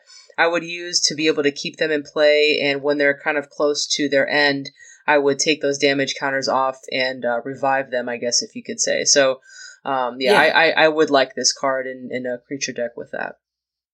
Totally. Definitely. And you have Hagrid looking, again, very weird in this picture. Yeah, he's just in He love. looks more approachable, Yeah. though. I don't know. Yeah. Definitely more approachable. Not like the corpse of Mr. Burns here. So now we have Ollivanders. Ollivanders looks like the Crypt Keeper, but really cool art. Really, I really enjoy the art. All jokes aside, you have a ton of wands that look more like paintbrushes. But They do. Who's really, talking about that? And it gets you for 1 chance. Ollivanders will go to your graveyard or discard pile and look for an item and give it to you. So really cool. We know Ollivander by fetching wands. He fetches any item in the card game. One of my favorite card in my item decks because, if your key card has been used or played or discarded, you get it back with a very simple card. So Definitely. one of my top cards for sure. This is another one that has alternate artwork, if I'm not mistaken, Mona. That's correct. The alternate artwork is really, really cool. It was a promo card, and it's it's more cartoonish. It's more cartoonish, yeah. Of course, they're both great. Definitely the Ollivanders. I think this Ollivander's art is also in the art for some of the Chocolate Frogs. Oh, cool. And then I think there's a couple. Yeah, the card itself, and there's like some puzzles and things like that with this specific art. But yeah, both arts definitely worth having a copy of each. Definitely. Well, that brings us to our next adventure. Peeves causes trouble. Whenever your opponent draws one or more cards, he or she takes 1 damage. To solve, your opponent skips a total of 5 actions. Those actions don't need to be one after the other. And then the opponent's reward is you take 3 damage. So, again, I don't see this one in play often. I'm sure it might be more popular than I realize. Do you guys utilize it? I mean, this will be good against my Harry Potter deck because I'm trying to draw more cards and, use resources quickly. Oh, yeah. So it definitely, once again, it's a niche card that normally will only do 1 damage and your opponent will never skip 5 actions to solve. Yeah. And it's very upsetting that even the card game designers knew to include peeves in the first expansion and the movie designers just scrapped them from everything. So yeah, sad memory. Agreed. Right, yeah. I probably wouldn't use this in my decks personally, but yeah, like the art. Totally. Well, you get a pet toad now, Mona. Yes. Okay. So Yes. we've got Pet Toad. It costs 2 care magical creatures, and whenever a spell card damages you, you may let Pet Toad take that damage instead. So similar to Trevor, but I guess we've got other pet toads as well. And of course, this pet toad also offers 1 health. So it's kind of cool, just like Kelpie, I suppose, except for all the complicated stuff. But yeah. Also only works 1 and you can't heal it, right? Because he'll just die. Right, he will just die. Right. And then, if you haven't died, you can have Pomfrey's Pick Me Up. Pomfrey's Pick Me Up is a 3 potions, once again, spell, even though it's obviously a potion. And it puts 3 non-healing cards from your discard pile into the bottom of your deck, and then you draw a card.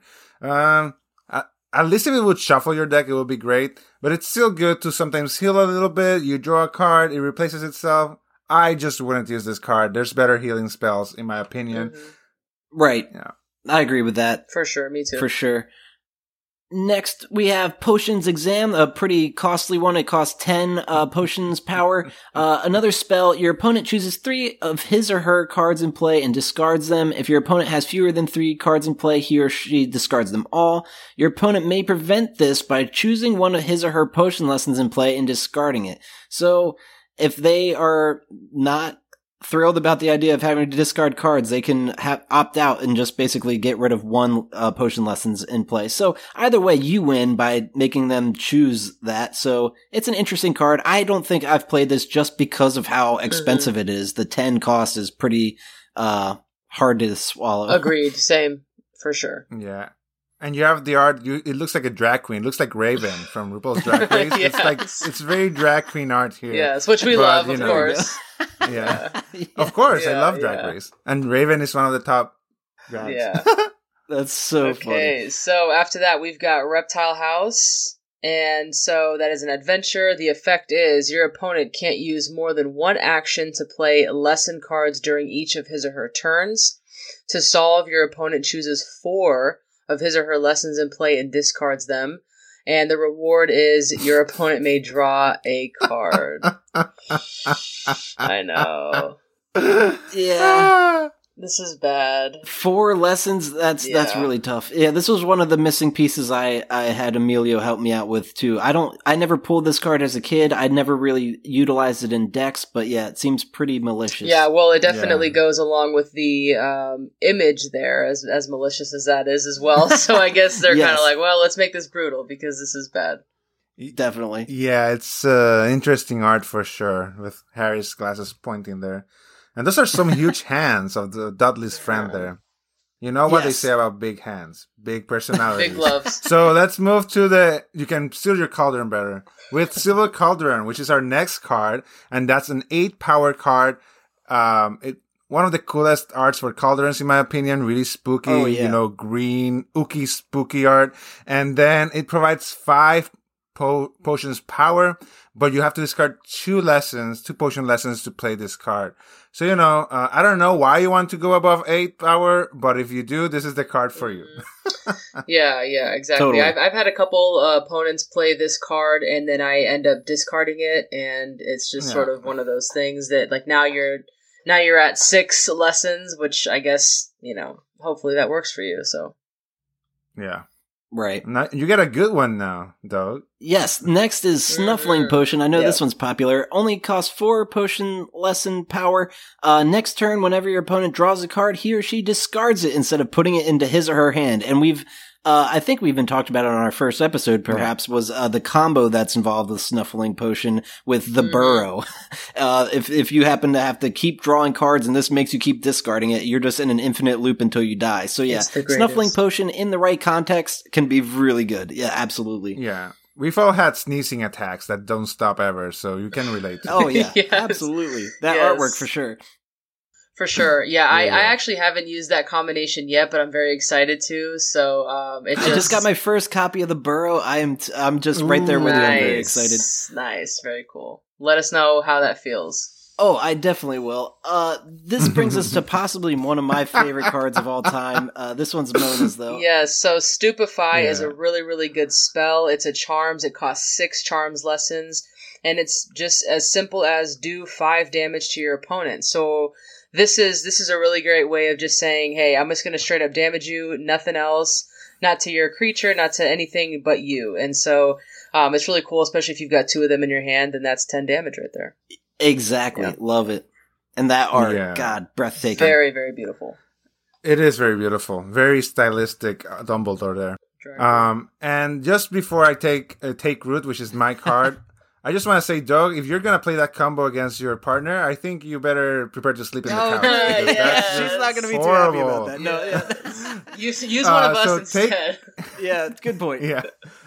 Well, Take Root is a transfiguration spell, costs 5, and then your opponent chooses one of their creatures in play and discards it. So, yeah, you're giving your opponent a choice to discard one of their creatures. I don't like giving my opponents choices. Right. But you might want to play this for whatever reason. Yeah, I don't know. Sure. It's really cool art, though. You know, you have this wolf becoming a tree. Yeah, and it's watching itself become a tree, which is also sort of depressing at the same time. It's like, I'm no longer this vicious beast. I'm actually now just sticks. So this is great. I didn't think about that. Are you okay, Mona? Do we need a wellness check? No, this animal needs a wellness check. Right. Poor Take Root. Cool. Let's take a more uplifting tone then. Oh, speaking of uplifting, Transmogrify is the picture of a cat with wings. I love it. It's a low-cost card, 2 transfiguration power. To play this card, discard one of your creatures from play, search your deck. You may take a creature from your deck, show it to your opponent, and put it in your hand, then shuffle your deck. So basically, if you have a creature in play that you're not thrilled with, you can just get another one in your hand. Exactly, yeah. Pretty cut and dry. Pretty handy. Yeah.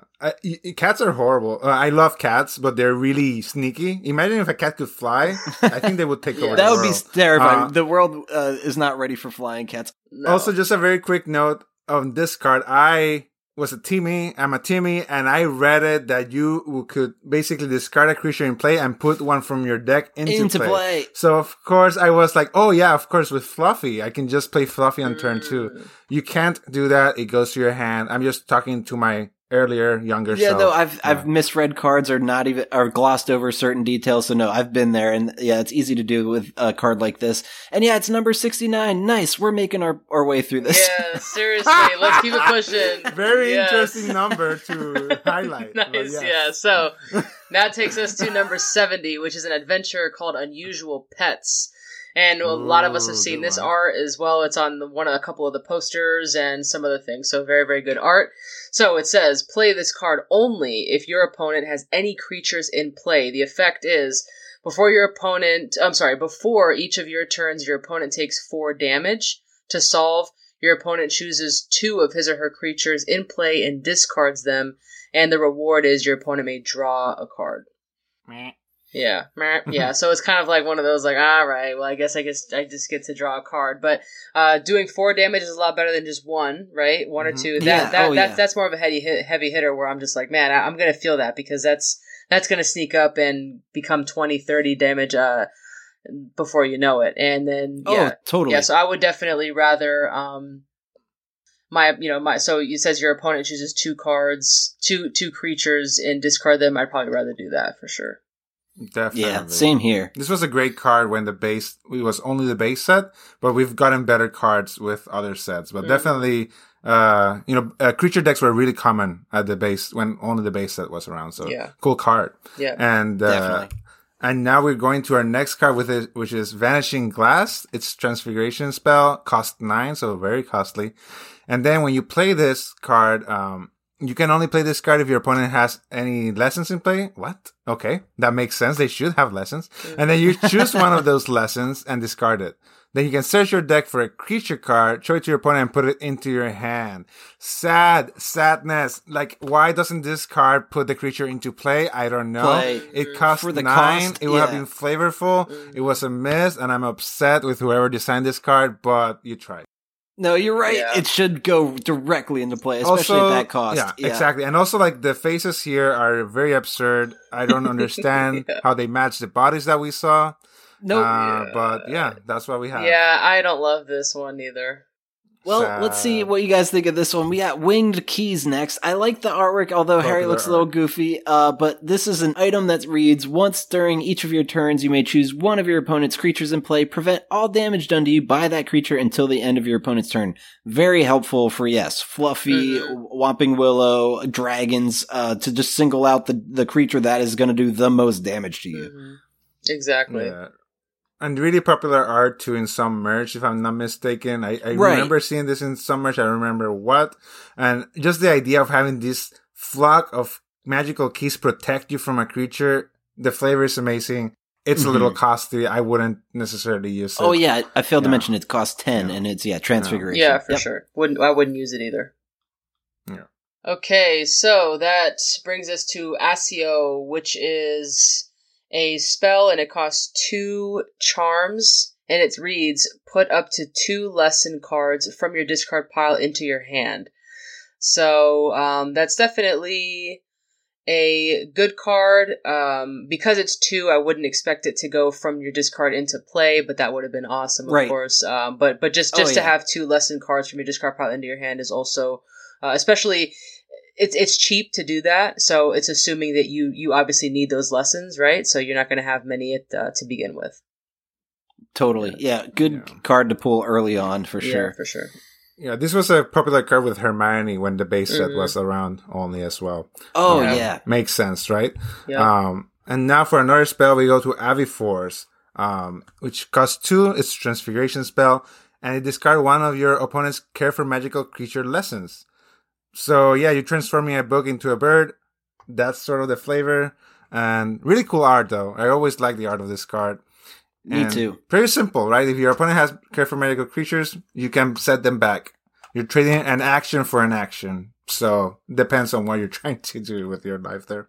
But right. Yes. No, for sure. Good for control deck. Yeah, exactly. Definitely a control card with removing any kind of lesson. So that's good. I like that. Wait. It has to be one of the Care for Magical Creature lessons, though. Yeah, I'm just saying, like, for control decks in general, people usually like to remove any lessons. Oh, so, definitely. So just removing lessons in general is good. Definitely. Next, we're looking at Bobilius. I hope I'm saying that correct. It's a spell for charms, low cost, only 2. Do 1 damage to your opponent or to a creature of your choice, then draw a card. I feel like the then draw a card is what makes this card stand out, because otherwise, I don't really see myself putting this in decks, but it's there are creatures that only have 1 health, so you could kill one of those creatures and draw a card, so again, it's not a card for me, but maybe some people will put it to use. Yeah, it's a card that there's a better one that's Toe Biter. It's in the same set, and it also draws a card, so I would prefer that. And also about Billy, whatever you say, it sounds like something Nicki Minaj would say.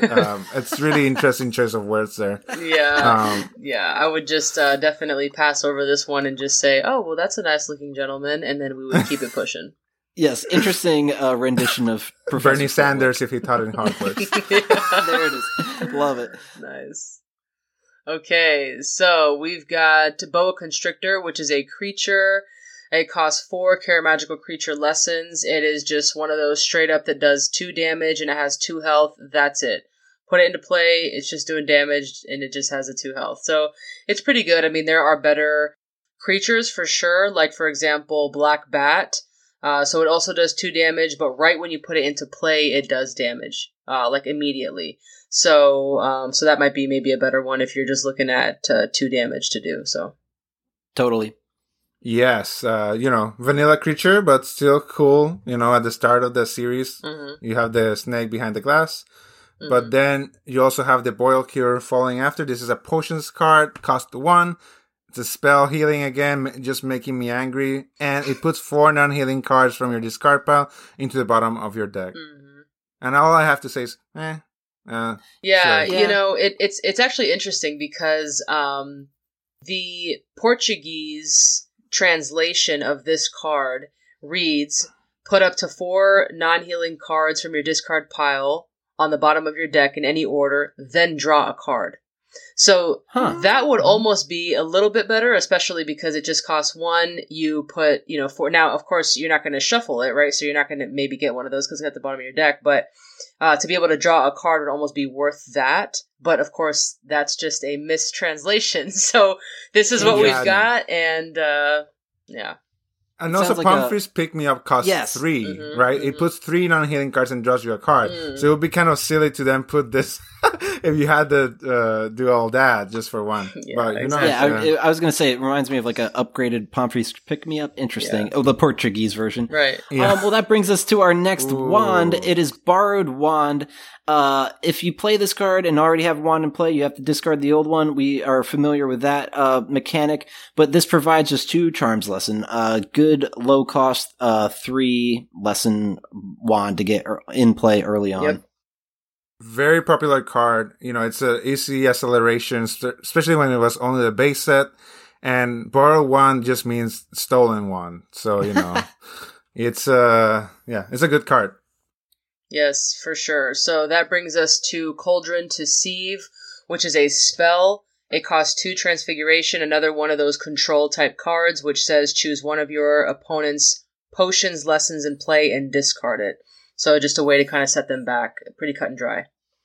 Yep. Yeah, so it's Aviforce, but for potions, basically. Yep, exactly. And then you have Curious Raven, costs 2 care for magical creatures. It is a vanilla Raven, does 1 damage. It has health of 1, and for whatever reason, it has Frodo's Ring, and that's about it. There's nothing. I see that. There's nothing Very else strange. of this card. Yeah. Yep. Very low cost creature. Then we're looking at another potion spell. It's Dung Bomb. During your opponent's next turn, prevent all damage done to you by your opponent's adventures and creatures. Now, that's a very important, valuable potions card. It only costs 2 potions power as well. So early on, you can start preventing some serious damage. Yes, for sure. That's definitely a really good one. It's really inexpensive, like you said, Doug. So early on, hopefully you pull that. And if you got a person, one of your opponents has creatures and adventures, which that combination deck is definitely popular. That's a good way to kind of miss a few hits. So totally. Epoximize is a spell, and it costs 2 Transfiguration. Which is another, just we're kind of going down with those controls. So choose one of your opponent's charms lessons in play and discard it. So I think in this set we've got 1 of each, right? So choose one of your opponent's specific lesson and discard it. And so this happens to be the one for charms. So another really good if you're trying to build a control deck. Yeah, totally. And Transfiguration, of course. Yeah. So then we have a Erumpent potion that makes you burp. It costs 3. And apparently, burping does you 1 damage to a creature or your opponent. Exactly. This is just a bizarre card, and that also it just looks like a 50s commercial for some weird soda pop. Yeah. So yeah. Yeah, I feel like this one's in contention for one of the worst cards of the base set, because I just don't see people utilizing this. It just feels like there's plenty of other cards that could do more damage or be better utilized. Exactly. Next, we're looking at Fluffy Falls Asleep. Gotta love the art on this one. So cute. So right fluffy. on the trapdoor. It only costs 3 care of magical creatures power, but it says choose a creature in play and return it to its owner's hand. So you could use that as a way to heal your own creature, or a way to just get one of your opponent's creatures off the board. Yes, exactly. And that's... Or discard it. If you return it and then use Draco or something like that. Yeah. Oh, sure. Yep. True story. So that takes us to Forest Troll, which is a creature. It costs 2 care magical creatures lessons. To play this card, discard one of your creature lessons from play. And this troll offers 2 damage each turn and 3 health. I'm probably at this point where I would choose a different creature. Again, like Black Bat, for example, it doesn't cost. You don't have to discard anything in order to put Black Bat into play. But it does immediate damage. So just for me personally, I wouldn't use that. But I love the art, right? And it's a pretty decent card. Definitely. Love that art. And it comes with a variant that's foil. Mm-hmm. I saw that. That's yeah, right. I would love to own one of those one day. And then we go to Forgetfulness Potion. Cost 7 potion, again a spell to make me angry.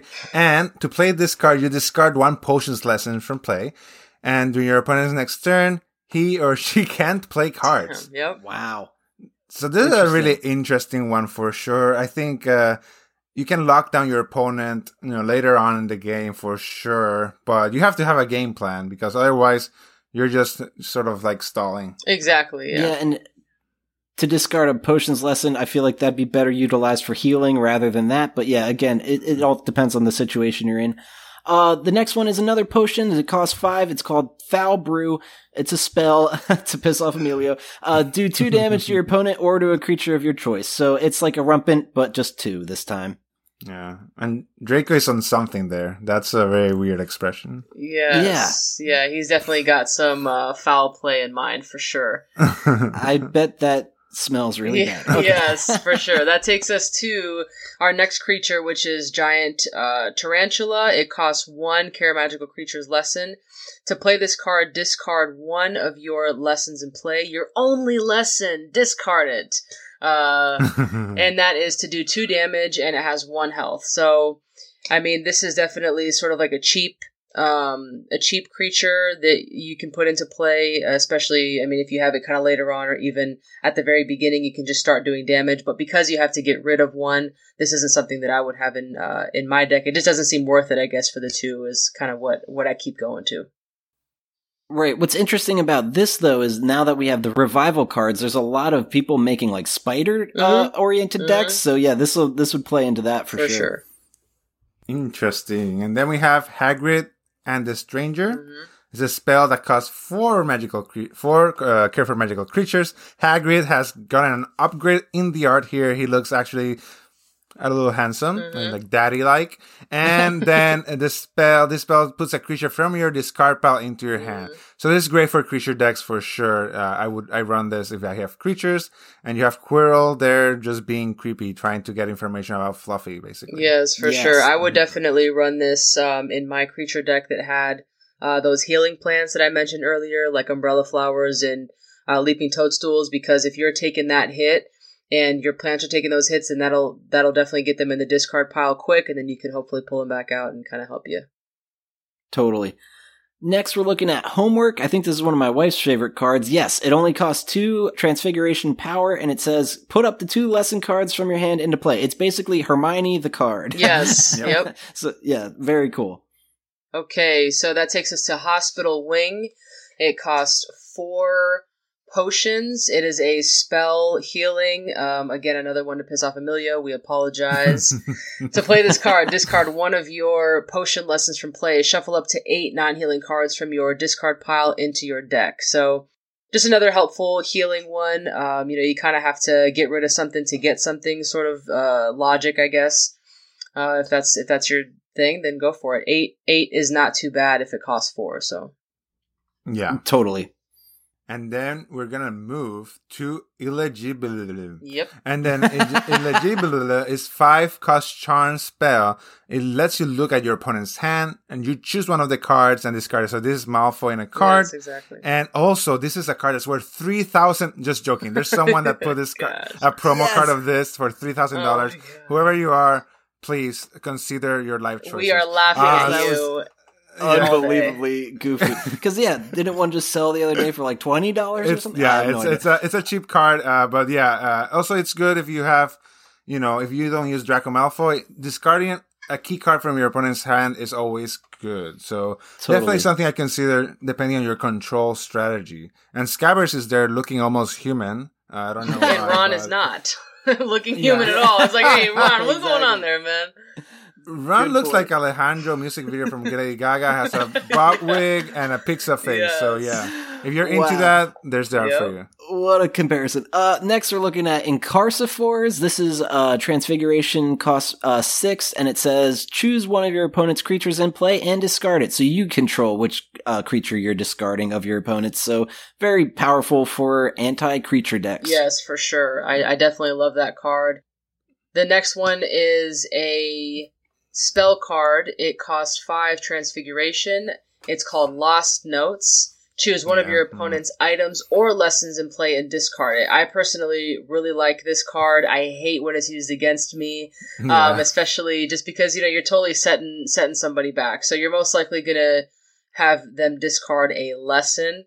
At least that's kind of what I've seen whenever people play Lost Notes or when I play Lost Notes.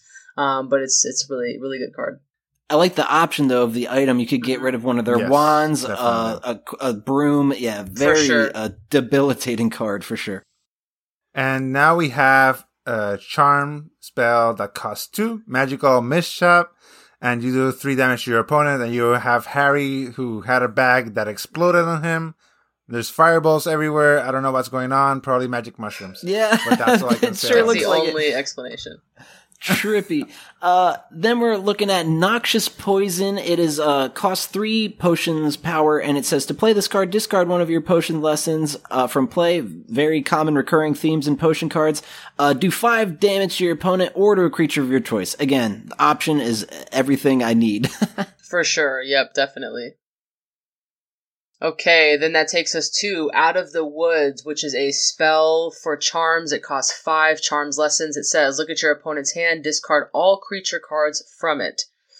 So that's definitely a really good card, especially if you sometimes you can realize, like at the very beginning, depending on who your opponent's starting character is, whether they might be utilizing some creatures or not.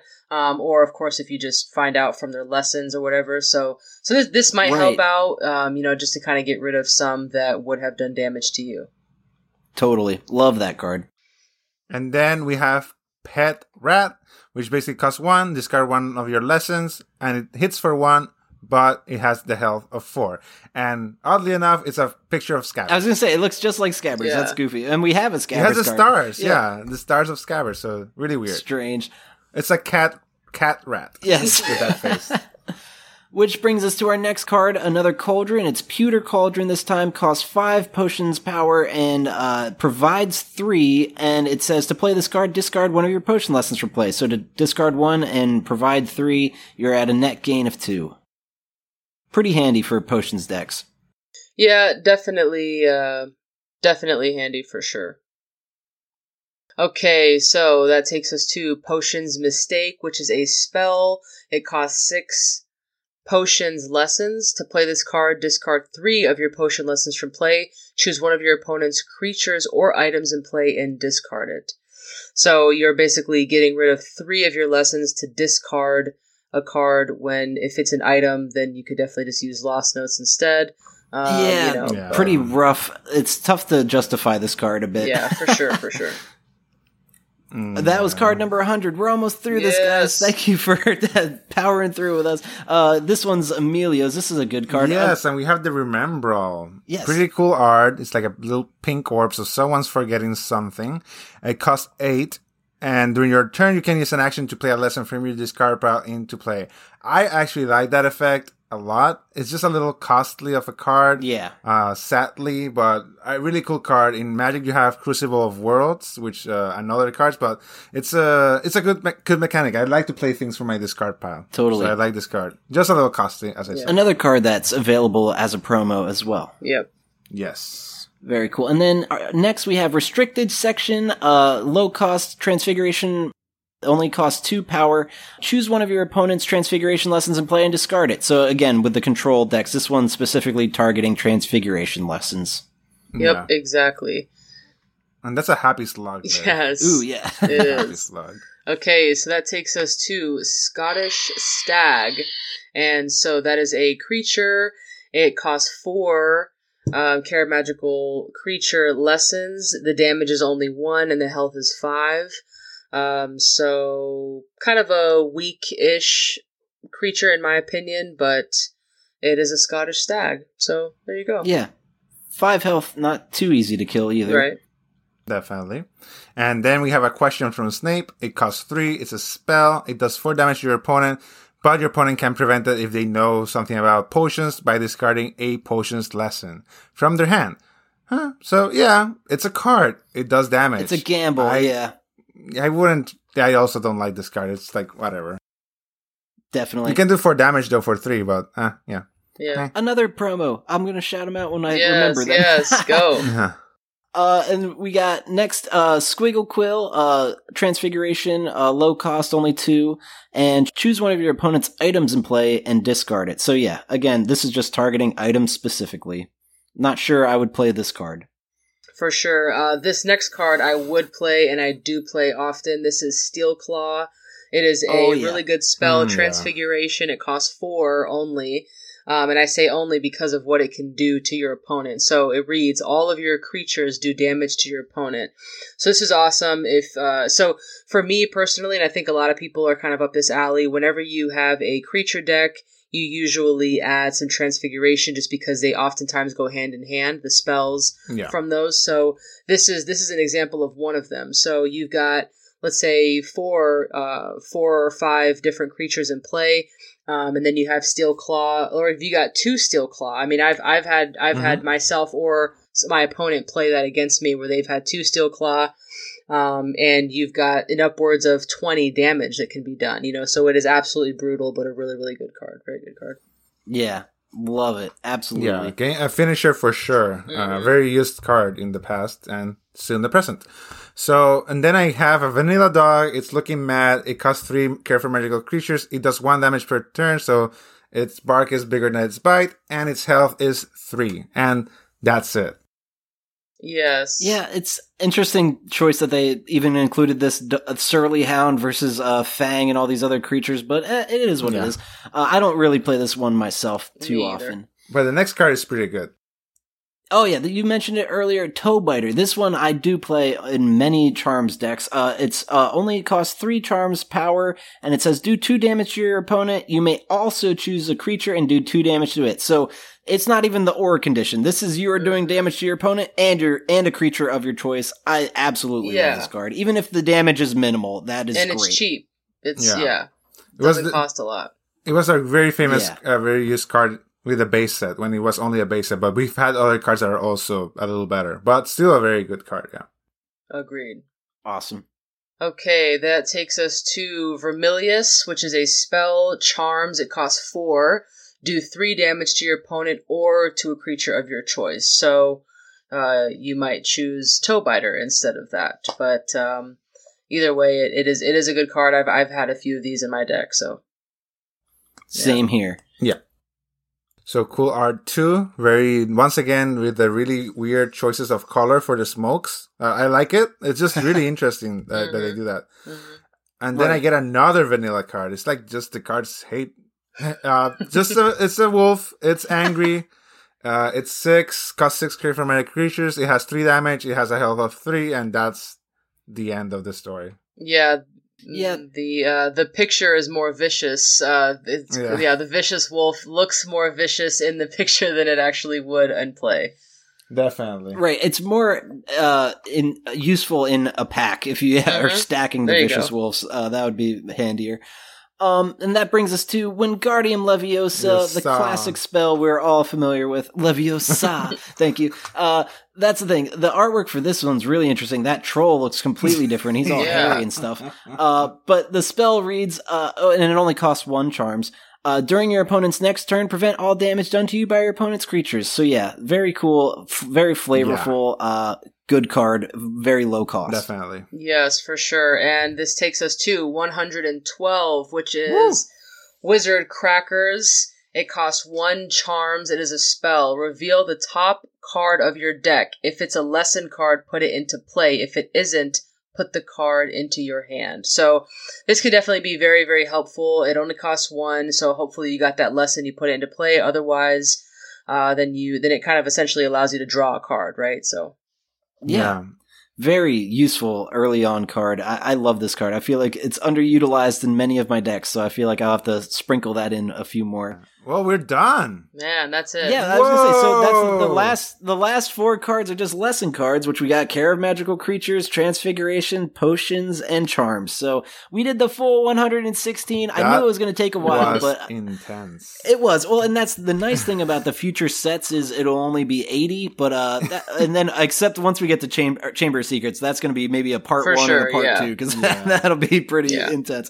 But no, thank you guys for sticking around and tuning into this long, in-depth discussion about the base set.